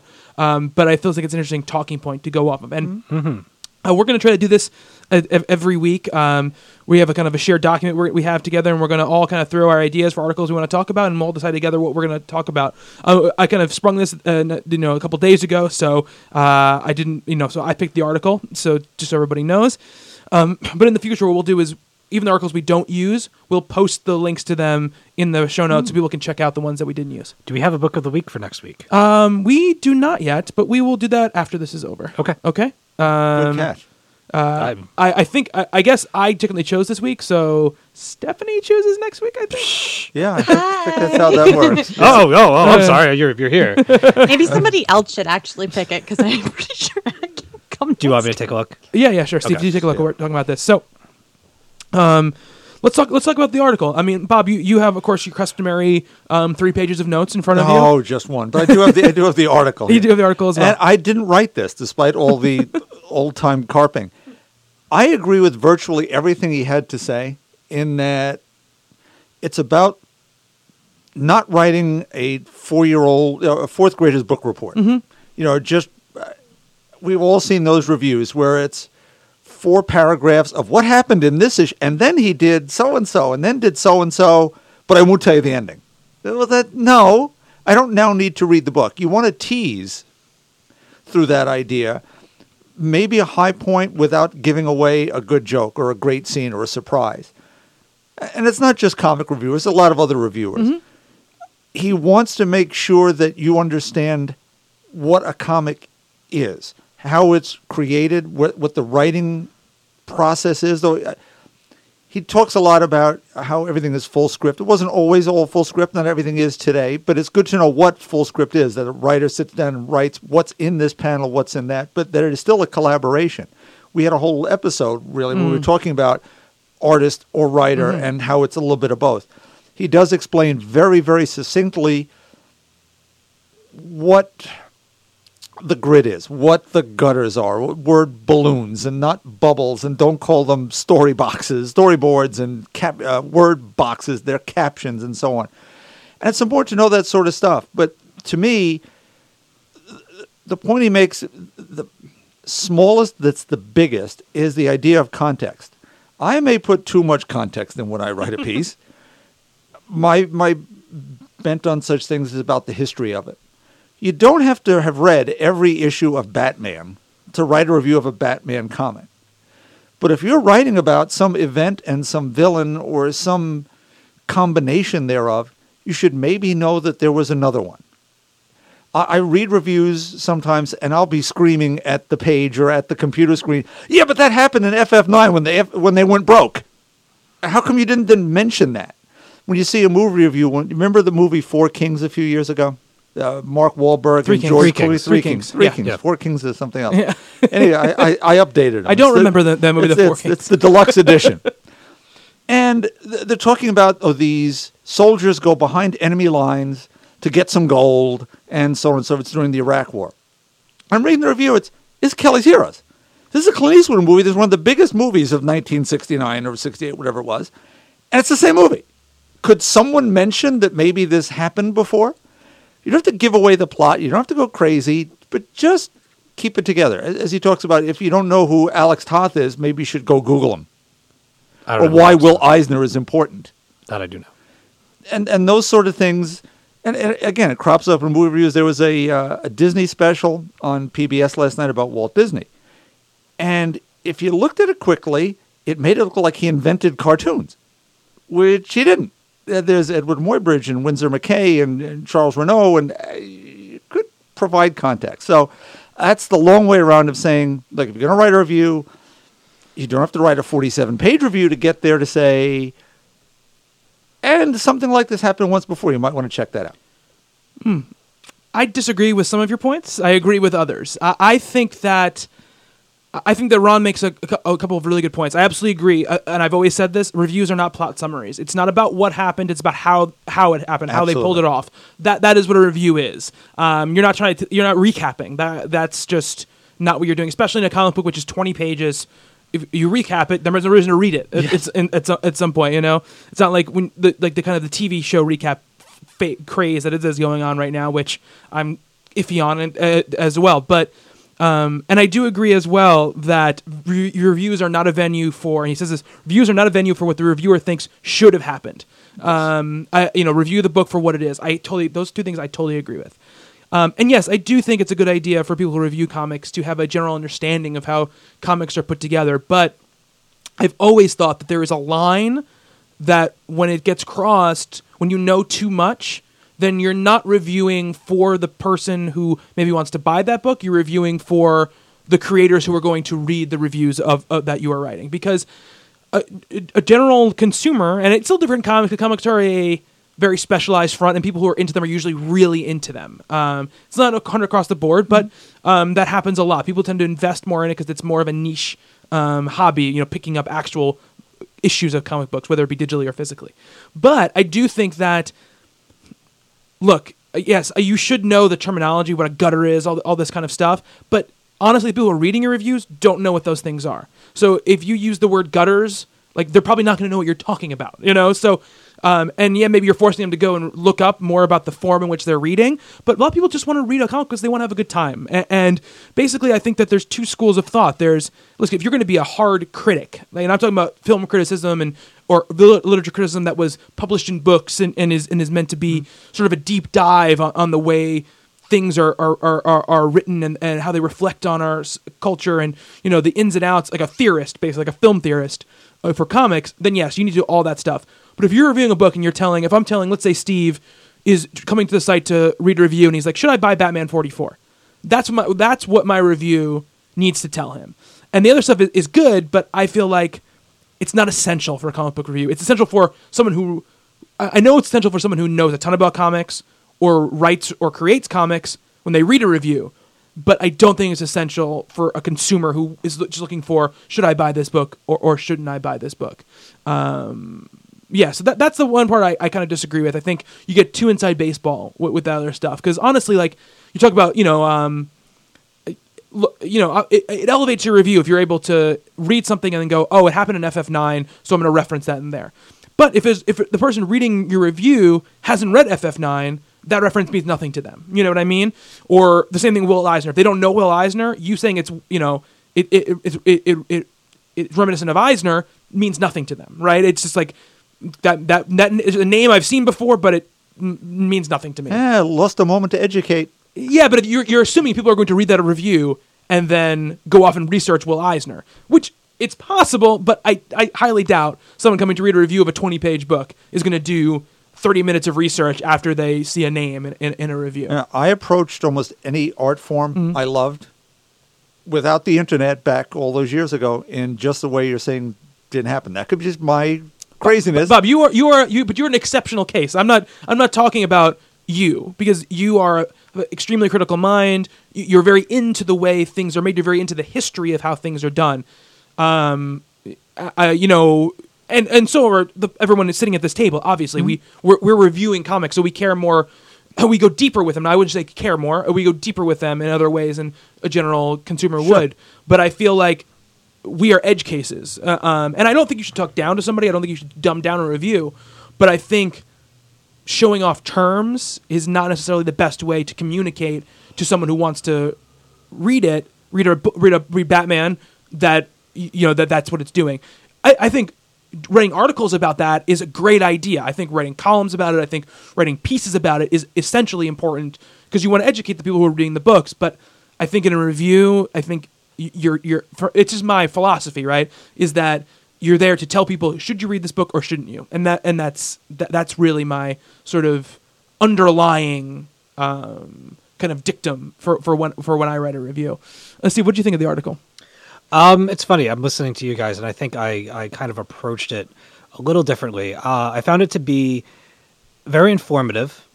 I also found it to be rather off-putting in the way in which that it was introduced to me. I don't know if it seemed like it was written out of frustration. Definitely. More than education. I mean, it did educate, but it was definitely written out of frustration because from the point of view that I got from the beginning of the article, I felt like I was reading a, couple page long, like a wagging finger in my face for however it is that I approach comic book reviewing. I don't write too many reviews of comics on the site, but I know that when I was writing them pretty regularly, I liked the freedom that we provide our writers and stuff like that. I like approaching it from like my way that I want to do it. I believe that there's room for that stuff. Knowing the terminology, I think, yes, that is important. And he dropped some terms and I was like, I didn't know they were called gutters. No idea. Spaces. Just because I have a different term for it, if I can explain that term in a way that other people can grasp what I mean, what I'm saying, I think it's okay. Like there's room for different language. I mean, I understand that a thing is what it is, but if the writer conveys it in their own way and you know what they're talking about, I think it's okay. He seemed to put it in a way that like it was law, that it has to happen this way. You have to have half story, half art. That is the way that your review has to go, and I don't agree with that. I don't agree with the idea of dividing it in half. And he was pretty strict about that. I think that people are attracted to comics for different reasons. And I believe that it's important to talk about both, certainly. But if you're more there for story than you are for art, you tell me why and explain that in your review. And, don't go off on a tangent, but it's okay to, don't let the art be an afterthought. That's not right, because it does tell as much of the story, if not even more so in certain cases than the written stuff. But I found the article itself very hard-nosed. And if you're talking about writers, you need people that are going to stir things up, that are going to shake things up, that are going to put it to you from their own perspective. That's why you're there. If you become a fan of somebody's stuff or their delivery might not adhere to those rules, and that's why you love it. So, that was more or less what I got out of it. But like I mentioned before, it was a very educational article. I appreciated that aspect of it, and certainly some of the things that he mentions, I believe are very important. I felt like it was a my way or the highway kind of delivery, and I think that with the ever-changing face and how difficult it is to have a strong voice in a sea of voices, especially on the internet, that you need to do things differently. You need to think outside the lines. Know your stuff, but find your way of presenting it to people and tailor it as you go along in your career as a writer. Yeah, I think that I don't I think you're right. I think he is frustrated. I think there's hard-nosed stuff there. But I mean, you can take the things he's saying and you can shape them into any delivery you want. Yes. You know, it's not like he's saying you have to do it like this, that, and he's not giving you a structure for it. But I think you're right. I think there is a sense of that directness. I don't want to necessarily review the article. I think it's more like the content of it and how it's, what ideas it brings to my mind. I want to give Stephanie a chance to chime in here. Stephanie, what did you think of this, and what's kind of your opinion on reviewing comics, and do you think this is a good thing to follow or what? I think personally that, I mean, what you said in terms of they're there to let readers know whether they should be buying these comics or not. We're putting, like, how much are Marvel comics now? Like $4.99 each? $3.99 to $4.99. Yeah. Yeah. That's a lot of money for 24 pages. Mm-hmm. And I think it's a fair game to kind of be like, this is what you should put your money into and this is what you shouldn't. I also like to think of reviews as, like, for me, I find it's helpful as a reviewer to think what's creative criticism to the creators. Like, if they read this, if there's things to criticize, is it put in a way that gives them feedback that they can work with, or are you just being a jerk? Mm-hmm. Are you just being like, it's stupid, the art was dumb, the colors were bleh? Or are you actually saying what can be changed and fixed to make it something that you would read and you would recommend to your readers? Mm-hmm. That's kind of like my stance on reviews in general. Sorry, I got like really sidetracked because my roomie's home. But yeah, like that's like my stance. I think reviews not only need to be helpful to a reader, but I think they need to be helpful to creators too. And if you're only catering to one or the other, I think there's a flaw in the way that you're writing. It's nice to inform a market, but a lot of these creators are following reviews too. And if you're not, doing anything that can help, I feel like as a reviewer, you're not doing quite enough. And I think that one of the things that gets murky here, and he kind of gets into it himself, and I think he sort of gets into it and then walks back from it, is the idea of him. He starts saying, like, the letterer doesn't just put the words in, and he decides what the word go. But no, sometimes the writer does that too. So and I think that's a tough thing too, because you can't. This is why we talked about the writer versus artist thing. I think it's very interesting, and this is developing as I've gone along doing this. Is that I become less and less about saying, this idea that the story, Scott Snyder did great with the words, and then Capullo knocked it out with the pencils. Absolutely, but there is a storytelling marriage between the two, and in fact, when I think about writing, when I think about talking about these books now, it's tough for me to even unmerge the two from one another. I just want to talk about the book as a whole, and I'll talk about the people, mostly the writer and the penciler, in tandem as kind of storytellers in the book. And so I think that's also important. But in this thing, that's this last part is very inside baseball, where it's like, yes, look, we've talked about this before. You need to be able to give credit where credit's due. The colors are beautiful. Don't say, if the colors in Batman are beautiful, don't say, oh, Greg Capullo did a great job with the colors. That's stupid. You should be able to read the credits in the front of the book. That absolutely.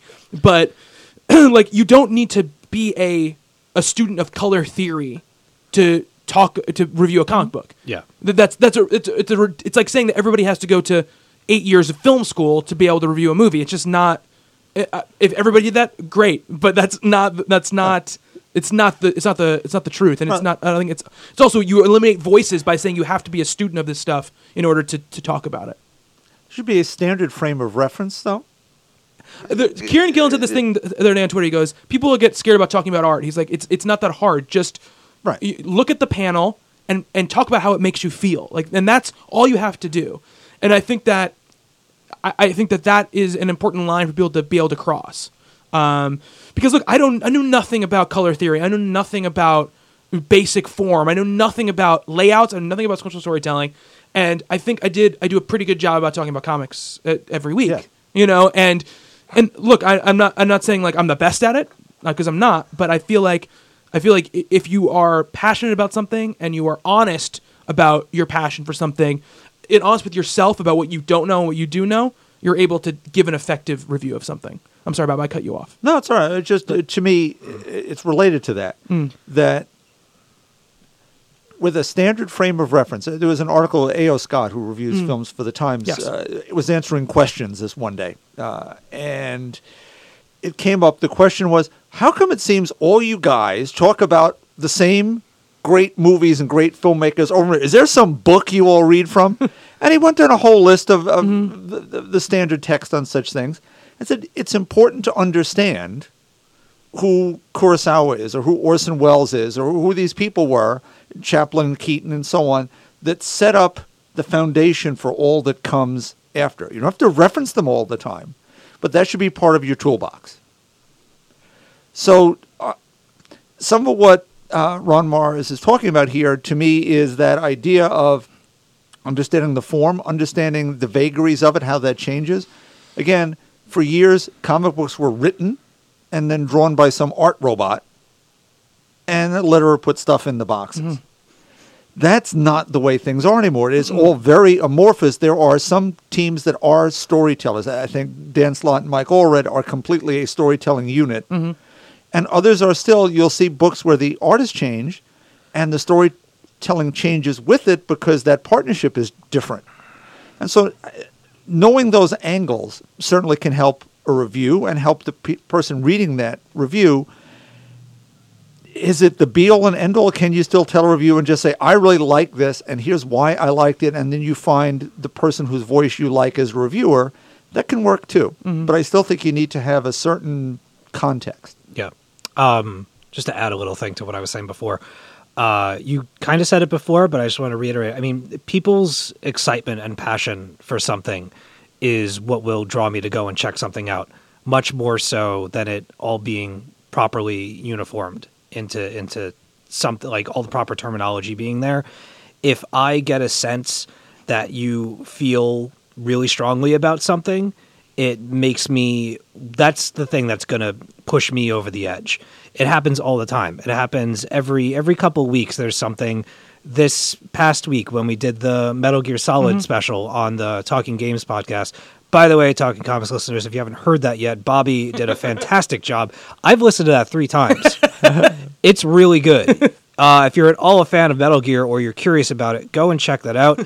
I have 18 hours in that game. I'm only 3% done because I did the first 2 missions about 5 or 6 times because it was just so much fun. Yeah. I am in love with it. But what I'm saying is there have been how many games? This is the 5th now, and there's spin-offs and stuff like that. It took you coming up to the bat and swinging for the fences with your passion for that and your excitement for the game and for the characters and to be on the show and present your thoughts to everybody, that by the time you were done, I was like fiddling on my phone looking for Amazon. I'm like, I'll just go to GameStop and pick it up. And the very next morning, I got up at like 9 o'clock in the morning and I went and I got it and I popped it in, and keeping everything that you had said in mind pushed me past the I'm lost in the story. By the way, that opening sequence was amazing. Yeah. I don't even care if I have no idea what's going on. It was so damn cool. And I'm enjoying the game. This is not the games podcast, but my point being is that I do think you have to have a base for reviewing and conveying your thoughts to people, but there's room for improvement, and there's like to improve the foundation. Yeah, I mean that's what I said. It's important to, and this is what I think. Going to what you said before, Bob, about like knowing about what happened in Fantastic Four #9. When I said it's important to know what you don't know, is because when you're reviewing a book, let's say you're reviewing Fantastic Four #14 from last year, and you said something like, and this happened, and it's amazing, it's never been done before, and it was done in one of those previous issues. You are speaking without knowing. instead of, and this is partly what Ron says here, which is part of this, is that don't review it based on something else, don't review it outside of itself, review it for what it is. Because if you just read it for what it is, like, this is a great moment where this happens and this happened, necessarily putting out, but the way it made you feel, then you're not, then it doesn't matter that you didn't know what happened in Fantastic Four #9, because you're just reviewing what happened in the book and how it made you feel. And I think that's important for me too when I do my stuff, because I know that I don't know everything that happened before. So I'm never going to make big declarative statements like, this is the first in the history of comics that ever happened, because that stuff drives me fucking insane in reviews, movie reviews, TV reviews, whatever it is. And I'm like, no, that's not true, because it happened before like this. It's a stupid thing to do. If you don't know, then don't say it. If you know you don't know, then don't. If you don't know the shot. Yeah. So it's very important, because, and that's why how it makes you feel is very important, because if you go like, I've never felt like this before reading a Fantastic Four book, then that's a perfectly fine thing to say, because you're just speaking to your own personal experiences. Stephanie, do you have anything else you want to say about the article? No. No? Okay. But I think it's like you say, it's a very good article, and I think that even though it comes from a place obviously of frustration and wanting to sort of get those thoughts out there is a lot of interesting information. Like, as far as if you just want to learn about the structure of comics, very, very cool to read this here. Some terminology and stuff like that. Again, like, I didn't know some of it. Very cool that it's there. Bringing up those artists and creators that maybe are the base of stuff like this. Very cool as well. Definitely check it out. We'll put the link to it in the show notes. But and then we'll come in the article next week. Steve, did you come up with a book? I did. Next week's book of the week is going to be Tokyo Ghost #1 from Image Comics. Oh, yes. Story by Rick Remender and art by Sean Gordon Murphy, with art by Matt Hollingsworth. No, that's colors by Matt Hollingsworth. It says art on here. That's wrong. I know it's wrong. I just realized that. Well, it's art by both. I mean, it's color art. Yeah. It's color art. This is a really long synopsis, so I'm only going to read part of it. The Isles of Los Angeles, 2089. Humanity is addicted to technology. A population of unemployed leisure seekers blissfully distracted from toxic contamination who borrow, steal, and kill to buy their next digital fix. Getting a virtual buzz is the only thing left to live for.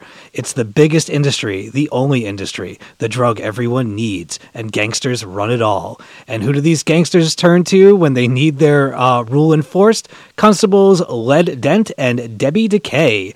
This duo is about to be given a job that will force them out of the familiar squalor of Los Angeles to take down the last techless county on Earth, the Garden Nation of Tokyo. There you go. It looks absolutely gorgeous, as Sean Murphy is wanting to do. Rick Remender's had a couple of really awesome books this year. And quite frankly, it was one of the only #1s out this year. I'm excited about this week. Excited about that book. It looks cool. A dystopian future book for Image. Who would have? What a shock! I tried to go outside the box, but they just pulled me right back in. Too big a box this week. Yeah, it's two big creators. It'll be a fun book to talk about. Yeah, absolutely. If you guys want to get in touch with us and ring in with your thoughts on Tokyo Ghost, it's #TCBOTW at Talking Comics on Twitter. Of course, we have our Facebook, facebook.com/Talking Comics, and podcast at talkingcomicbooks.com is the email address. Go to talkingcomicbooks.com for all of our columns, reviews, and of course, our growing bevy of podcasts. So many. We were talking Shojo, which we already talked about. The Misfits, Mara Wood, Melissa Megan, and Stephanie Cook. I believe they talked about Talking Shojo this week on the Misfits. Yeah, they did. And a ton of recommendations. Yes. Of course, Talking Games, Steve Say, Justin Townsend, Jackie Turner, and Bobby North. You got it. I did get it. I'm sure there'll be some Metal Gear talk this week. Probably Metal Gear, and The Taken King came out today. Also Mario Maker. I have it. It's amazing. It is. It's true. It's so good. A lot of big time for games. Yeah, I bought all three of those things. Yeah, it's a really, really awesome time of the year. Yeah. Usually that doesn't happen until like the tail end. Yeah, this is a very busy. They got it going a little bit early this year. Yeah, and I have like 5 amazing things to play. Yeah, wow, me too. Me too. So far before Christmas. You think I know. Usually it's October, November is usually the time. To be fair, though, the games some of the games we're talking about are huge. Yeah. That you need the time if you're going to have like an informed opinion of them by the end of the year. But I mean, like, I want to go back and play Until Dawn again. Yeah. But I got Metal Gear and I got Mario Maker. I'm 33 hours in Metal Gear and I am 24% through. That's fantastic. I am Fultoning everything Yes. that isn't bolted down. I can Fulton tanks now. Can you? Yeah. I saw that you can Fulton the cargo things. It's so good. It's really Fulton good. as in the steamboat? No, Fulton has like the balloon. You have a balloon to it. It goes up and like it gets caught by an aircraft. Oh, okay. Take it away. I sent a guy up in a sandstorm. Didn't work You know, out. he died. Yeah, he died. 100% died. Of course, talking movies, they're doing. They did a retrospective on Wes Craven last week. They didn't review Nightmare on Elm Street, but they're starting this thing they call Second Chance Theater, where they're watching movies that they hated the first time around, or one of them hated the first time around, and watching them again now. Oh boy! So the first one is Donnie Darko, and it's out today. So check that out. Brian hated Donnie Darko. That's the one. Of course he did. Brian hates everything. That's not true. No, he doesn't. I know. Brian loves most things. But that's cool. Yeah, Brian and I had many of arguments over Donnie Darko in the years that we've been friends. So I'm interested to see him go back to it and see what he Sequel's thinks not of bad it. either. Have you seen it? What? Have you seen S. Darko? No, I haven't seen S. Darko. It's not bad. We also, of course, we've got Talking Valiant with Adam Shaw, and the Talk Comic Special Edition feed if you want to get your fix on some of our special stuff that goes up every now and then. My personal Twitter is @BobbyShortle. Stephanie. I'm at Hello Cookie. Steve. I am at dead_Anchorus. Bob Ryer at TalkingComicBooks.com. Anything to add, Bob? Well, we already said happy birthday to everybody. We did. But we should say happy birthday to Stephanie one more time. Happy birthday, Stephanie. Happy birthday. Thanks, guys. Yaw. And that's going to do it for the Talking Comics podcast for this week. For Bob, Good night. Steve, See you later. and Stephanie, Bye. I have been Bobby. Until next time on Talking Comics, to be continued.